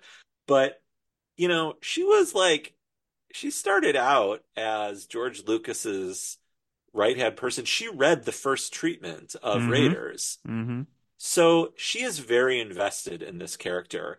And the most telling thing to me to come out of that documentary was I know the last time we talked on Mountain Comics was that you were like, oh, come on, of course Disney's going to make a new, Chris Pratt's going to play Indiana Jones one day or whatever, something horrible like that. And I know part of it is my own naivete, but like, and wanting to believe, but the way that Kathleen Kennedy, George Lucas, Steven Spielberg, Harrison Ford, Phoebe Waller-Bridge, James Mangold talk about and end that Timeless Heroes document talking about how the two are tied together and there will never be another Indiana Jones. I really don't believe it. I think they're just committed to making whatever they can out of those five films. And like there's talks of I think there's going to be a new ride at Disney, and there's going to be some new food at Disney that's Indiana Jones related. Like I think they're committed to canon. And I know they redid, they had a young guy play Solo, but they've never rebooted No, Star no, Wars. that's not a reboot, right? Yeah, so I Exactly. don't Yeah. think I really just don't think so. I think they're just hoping that these great these three great films and this one good film and this one bad film live in perpetuity and make them money that they needed to make. And I just they're committed to Harrison Ford and Indiana Jones. I mean, it's possible that their contracts are such that Disney can't go forward with it. I mean, I think that's a thing in Robert Zemeckis' contract is that nobody can do anything with Right, Back to the Future as right. a film without his involvement, and he is just steadfastly, I'm not going to do it. And so maybe their contracts are like that. Now, I am interested though. I mean, this is kind of a dumb question because the answer is, of course, you'd watch it because, of course, you would, because so would I. Not a reboot, but and apparently Disney was thinking about this and then they have since decided, no, we're not doing it. But like, a Helena Shaw TV show, a short round TV show. Like, that's not a reboot. That's a sidequel kind of thing. Now, would I watch those things? Yes, I would, because I'm a sucker, because I love Indiana Jones and I love the world. I would watch it even though it's not Indiana Jones. That said, I don't want them to do that, because you have one of two choices in if you do that. A, Indy is alive, but you're not seeing him, which is Which frustrating, sucks. Yeah. which sucks because you want to see him, or he's dead. And I don't want to hear that either. So it's kind of a Right. lose-lose situation in that Right. regard. Right. Yeah. I mean, I'd be fine. Fine. I'll watch it. Like honestly, the Disney Plus shows have been less than. I mean, some of the Star Wars ones are good, some aren't. Whatever. I'd be fine with that. I would totally watch it. And I love Ke Kwan, and like I think he's amazing. And I love that he's having his moment right now and he's back. And the fact that like Harrison Ford gave him the Oh, Oscar when he won, like it's just, how you could, and that they hadn't seen each other in 38 years. First of all, they really didn't keep in touch all those yeah. years. Harrison's very grumpy, as we I know. guess. That like that they had their reunion at D23. Like that's all Oh, that's all the incredible. feels, all the Yeah, feels all on the this. feels all around. What they should do is they should make an animated Indiana Jones show on Disney Plus, and then you get Ke Kwan, Phoebe Waller-Bridge, Harrison Ford. He wouldn't even have to do that much work, and you pitch up. You do it throughout time, because they can do that. They can make their voice. They can do whatever. You could have Marion in there. You could have Shia LaBeouf do a Mutt adventure with them if you want, and that's what you do. You do a Disney Plus show, animated show. It's like you're looking at my notes here, Henry, because the last note I have for this segment of the show is there is that 90-second Oh, test so good. piece by Patrick Schoenmaker. He posted it in 2016, and it's just the Adventures of Indiana Jones as a sort of proof of concept. And it's an animated Indiana Jones adventure. It's just music. There's no dialogue. It's on YouTube. Anyone who's listening to this hasn't seen it, go check it out. It is gorgeous. It moves. It has wonderful flow. It's funny. And the one exception I would make to this is what I'm saying. I don't want to see Harrison Ford anymore, is I would see these, Right. because then, as you say, he could voice these for 10 more years. Right. We could do 5 more of these movies of just have him do animated adventures. That is the one. And I'm like, why didn't this get moved forward? It's right here. I know. That is so fun. That is the one exception I would make to. I don't want to see Harrison Ford come back. I don't want to see any version. I don't want to see de-aged and the ghost Harrison Ford. The way they're doing. Jimmy Stewart's in a commercial now, and they're doing like an AI Edith Piaf and all this horrible stuff.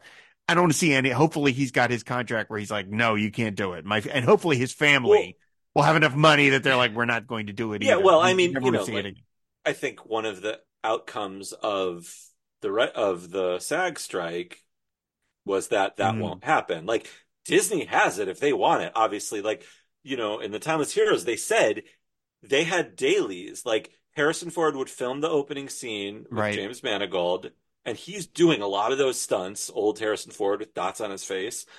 And then they'd go into the Lucas vault, and the computer would mesh it all together, and James Mangold would see it in like a few hours. And they'd be like, okay, that's good. Let's redo that. So like they could make as many as they want, but I think with the new SAG agreements, they can't. I hope so. I hope that's the case. I really hope that's the case. I don't want to see that.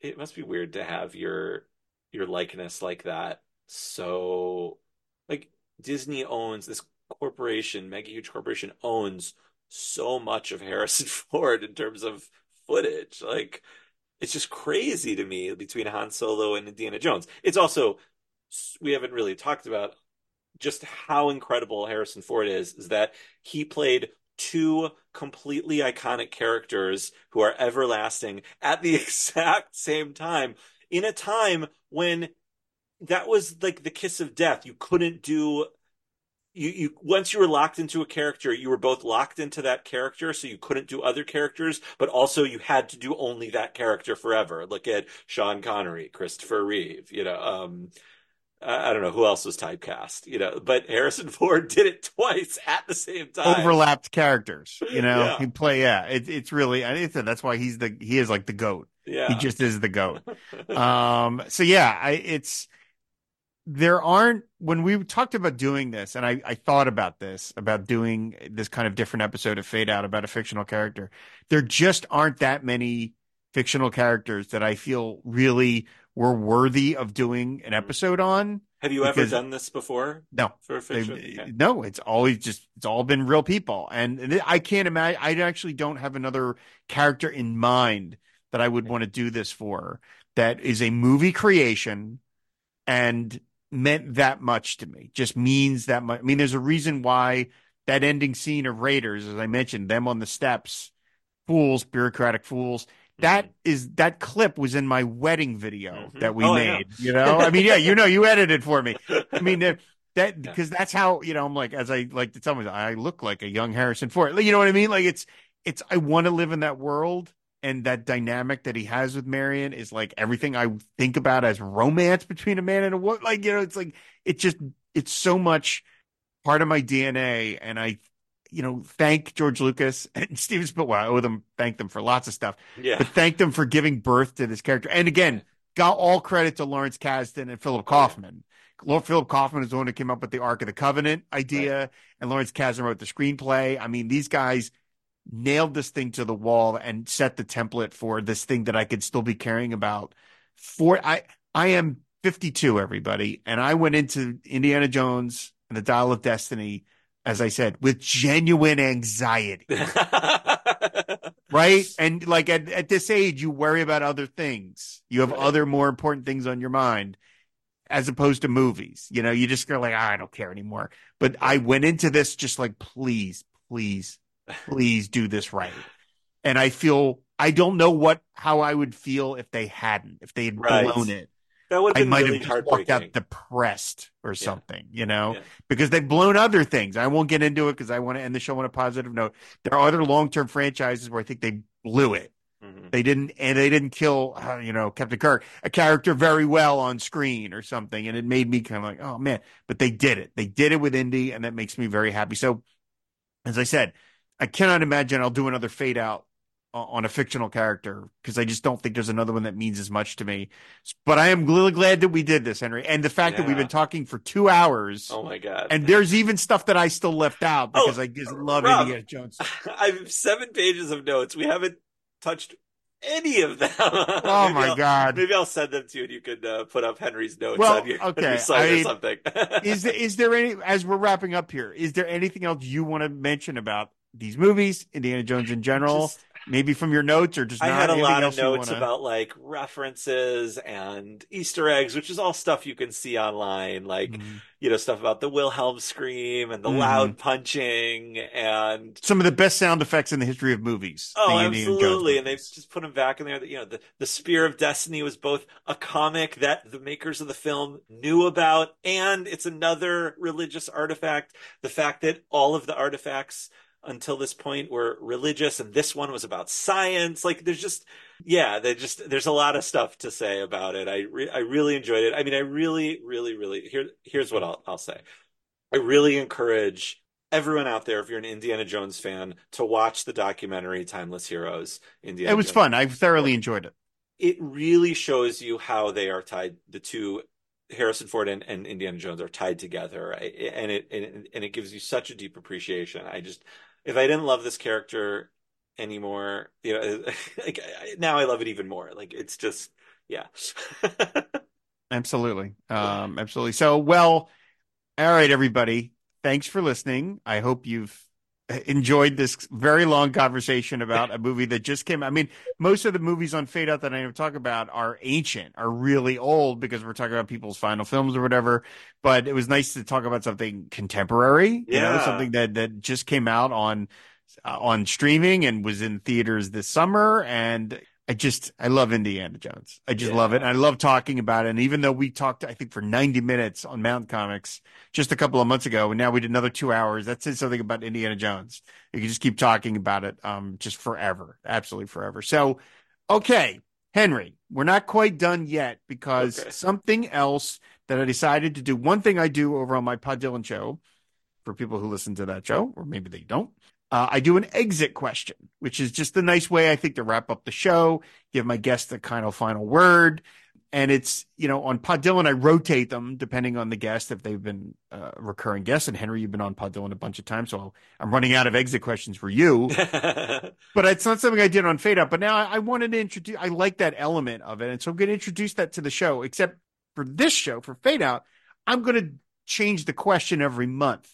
So you're going to be the only person who's going to get this particular question. Oh, well, you're really getting it in there before the end of the year. Yes, exactly right. I figured since this is the last show of the year, I wanted to kind of get the ball rolling. And then next month, we'll have a new exit question again. It'll be partly dependent on my guest, probably dependent on the time of year or whatever. But so yours is pretty simple. I gave it to you ahead of time because I wanted you to have time to think about it. I'm not trying to surprise you, which is, what was your favorite movie experience of 2023? And the context for that question is, it could be, what was your favorite movie of 2023? It doesn't even have to be a movie that was released in 2023. It could be something you just hadn't seen until 2023, an old movie. Or it could be, what was something that was just a great experience? Like you took your kids to something. The movie was meh, but the experience of taking your kids to see it was awesome. And so it can be any of those things. So what would you say was your favorite movie going experience of 2023? Well, because you said it can be any of those things, I'm going to answer in like a two-part Okay. if I can. We'll cheat a little bit, as I'm known to do on Pod Dylan. 2023 and 2022 have been the years of going to see films in the theater beloved films of mine that I've seen hundreds of times, but I never saw in the theater because they didn't exist. I didn't exist yet when they came out. And 2022, I had like Star Trek: The Motion Picture and Wrath of Khan, like some other great movies. This year, I'm just going to rattle them off. These are the movies I saw for the first time in the theater, classic films that I always wanted to see in the theater. Superman 2, Back to the Future, the first one. I'd never see that in the theater. The Last Waltz, which I know you saw. Right, yeah, I went to that. It was great. Alice in Wonderland with my children. That was very nice. Frozen, which I've watched 1,000 times. What Alice in Wonderland was it? Was it the Tim Burton one or the animated one? The Disney animated one. Wow, yeah. Okay. Frozen, which I've watched, during the pandemic, we probably watched 3 times a day, but I'd never been engaged, always like on my phone, with my kids, but I took my kids to see it in the theater. It was incredible, right? So like, I'm so lucky I've had like these great, keep re-releasing movies, Fathom, and, I don't care about your Jesus movies, but your other, or your operas, but I'll go see these anniversary releases. You're not compelled by the Kirk Cameron ouvra to go No, I'm not. see those films? The Chosen is not one that I'm rushing to the theater. But I will say, like, the best move, and I have I interpreted your question as going to the movies, because that's a thing I love doing. Like I said, I'm a Regal Unlimited, like I used to be a Movie Pass guy, like whatever. I had 3 spectacular movie-going experiences this year. They were as follows. I got to see the last 2 episodes of Picard Picard season 3 in IMAX with a room full of Trekkies who were. It was like a first come first serve free event. We got a poster. Like, it was unbelievable. And those last 2 episodes, it's like a full movie. So I got to see the Enterprise D on the big screen. Like, all of my childhood feelings, so that was incredible. In a room full of Trekkies, people are applauding, whatever. And then the other 2 were seminal moments for movies in 2023. Seeing Barbie with my wife opening night on a packed theater, just one of the all-time best movie experiences ever, and I think one of the best movies I've ever seen in the last 10 years in the theater. Like, I just thought it was brilliant. And seeing that, like, with my wife, and like, we're laughing, we're crying, this whole room of people is dressed up, like, it was a thing. It was a moment. And then the other thing like that was taking my son to see Taylor Swift Eras Tour, and people and you mean the movie? The movie. Oh yeah, okay. I wish. Yes, the movie. And I have become, I'm like a total Swiftie. You're a Swiftie now, yeah. Oh, huge Swiftie. And like, this movie made me a Swiftie. There were teenagers standing up in their seats the whole time, even on the slow song, singing along. And there were grandparents with their grandchildren. I'm there with my 6-year-old, and like we stayed up late. It was like past his bedtime. And it was just, and he turns to me and during the second song and says to me, he's 6 years old. He says, Dad, this is the greatest experience of my life. Oh, wow. So, I had some great, so I know there was a bunch. Yeah, Those that were was all, not one. That was not, that was, those three. But yeah, I mean, those two, Barbie and Taylor Swift, were like, those were the movie moments of 2023 for me, for sure. okay, good. I'm not going to answer the question because I don't really have an answer for it, You but I don't will have to. say, yeah, I don't, It's it's your my show. show. I do what I want. But I will say, I remembered my wife and I went to see Oppenheimer, and it ended at the same time. And so the movie ended, and I was waiting in the lobby for her. She went to the ladies' room, and like a minute later, a screening of Barbie let out, and this army of, pink Pink. clad women came out of every conceivable size, shape, color, age, just can't, and almost to a single person, they were ecstatic, Yeah. jumping for joy over this. I saw a woman who looked like she was 15 months pregnant. Mhm. I mean, and that, as corny as it is, that really made me happy to Oh, see. it was a Look joy. at this. Look at this. This underserved audience is being given this movie that they just love, and just Mhm. sitting on the bench watching these women come out, just hugging each other and literally jumping for joy Mhm. for what they had just seen. I thought, oh, this is just the best thing ever. Mhm. This is just such a great thing. So I'm glad that you got the chance to see it in the theater with your wife and you loved it so much. So that's great. Those are all great answers, Henry. So Thank I you. expected nothing less from you. So I Cheating appreciate on it. your question as I always do. No, I meant a good answer. You always give good Thank you. answers. So, Thank you. okay. Why don't you tell people? You mentioned it earlier. This is 3 hours ago. You mentioned it. What was the name of your show? But why don't you tell people where they can find you out on the podcastosphere? Oh, sure. So I have a couple podcasts. They're both sort of on hiatus right now, one by design, and one just because life. But I have a podcast called Funny They Don't Look Jewish. You can find us at Jewish Comics Pod. If you Google Jewish Comics Pod, we'll come up first thing in Google.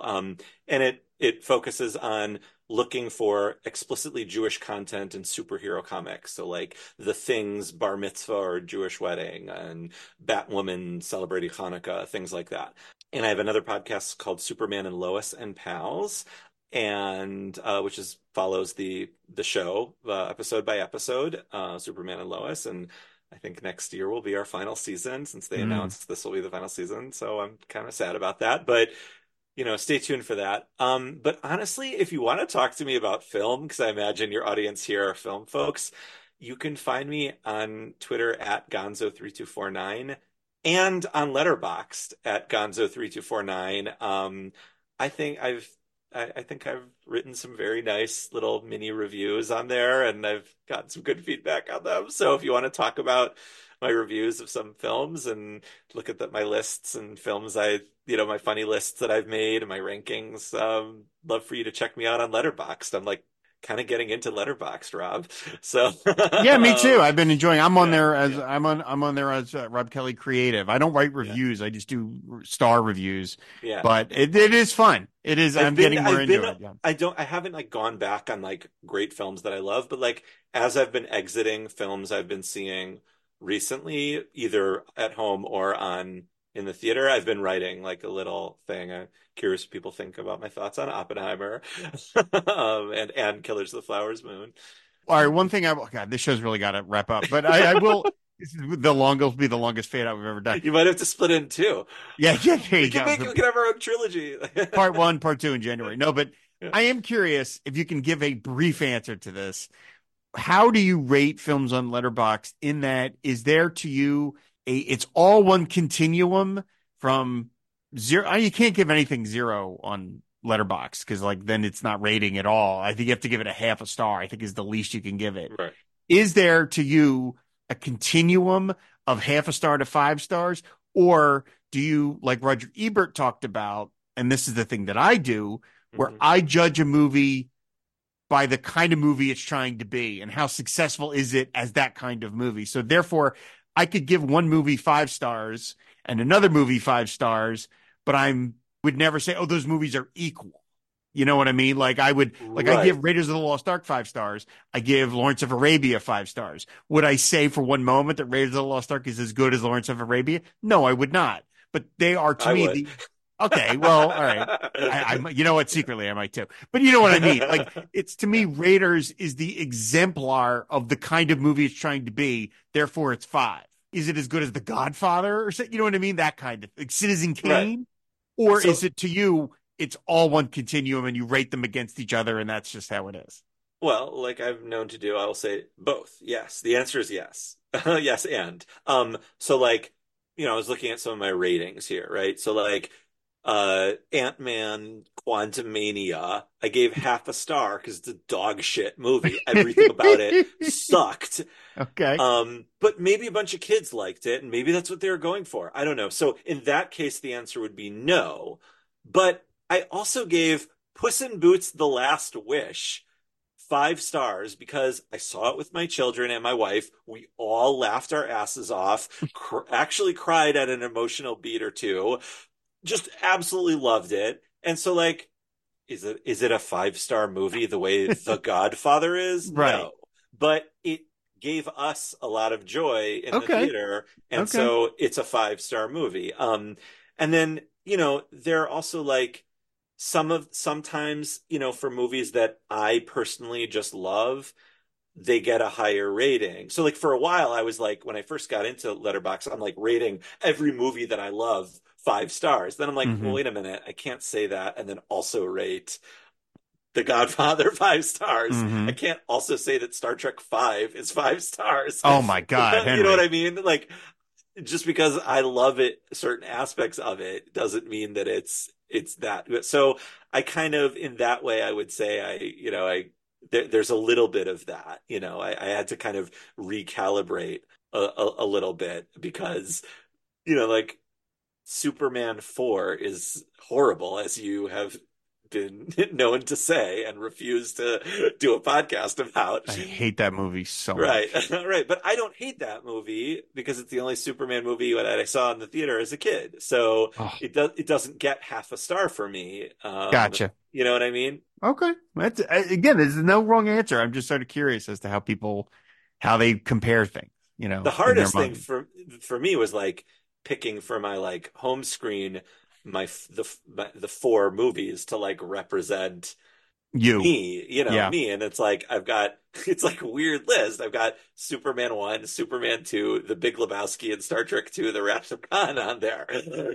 So like, Which one does not belong from right, that like, does list? Superman 2 really need to be on there? But there are, a billion other great movies that I love. Like, why isn't Raiders of the Lost Ark on there? I don't know. So it's, yeah.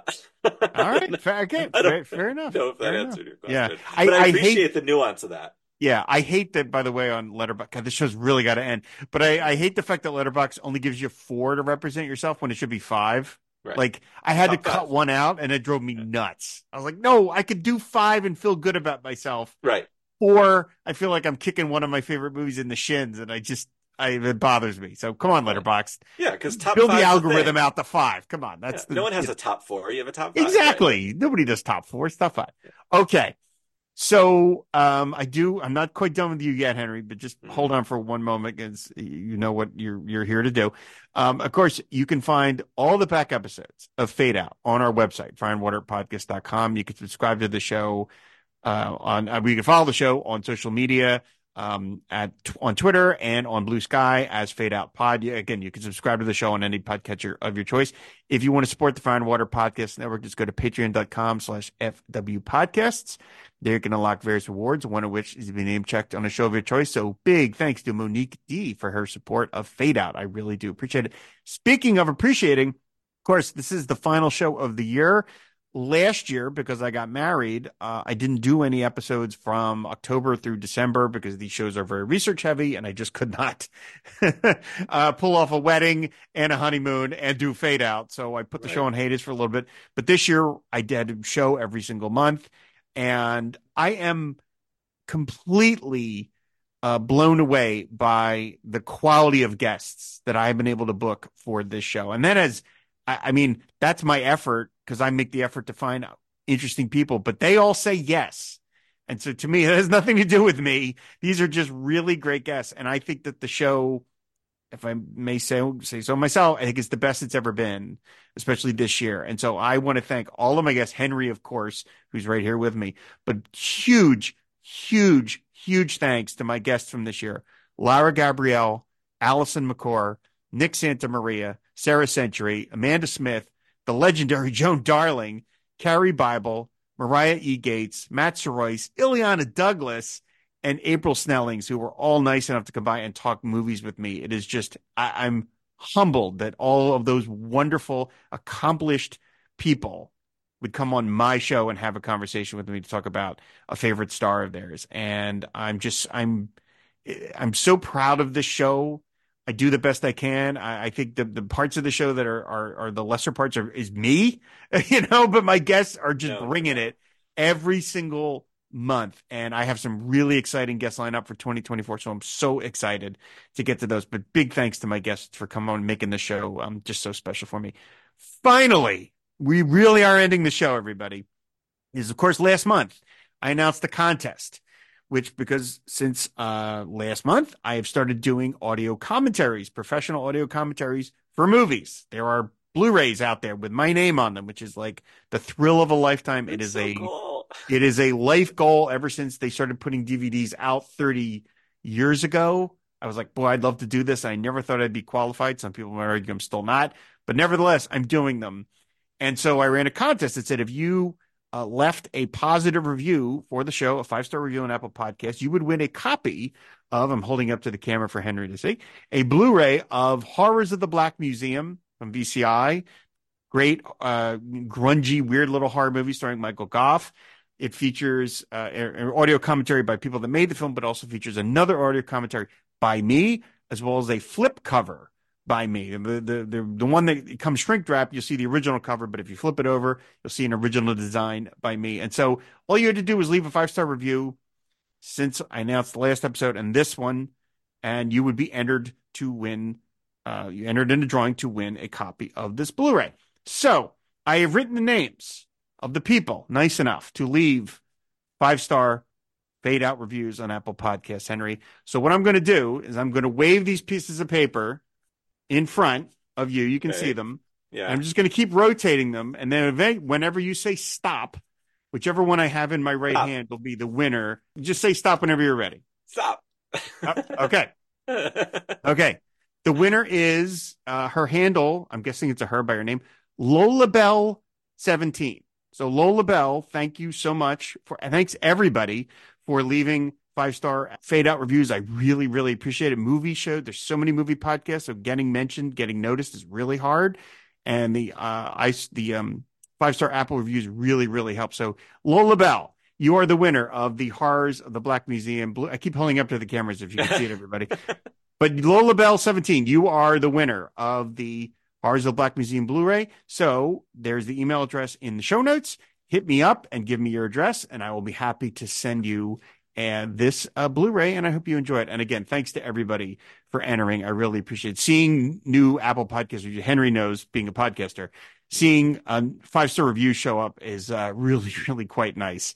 And so I really, really appreciate everybody. And I'm looking forward to, I have at least 3 more Blu-rays coming in the next couple of months, and I look forward to, I'll be talking them up when they drop. So that is going to do it. Thank you, everybody, for listening for this incredibly long episode. Henry, thank you for doing this with me. You know I always enjoy talking to you. There's a reason why you've been on 5 of my shows already. Thank you so much for coming on.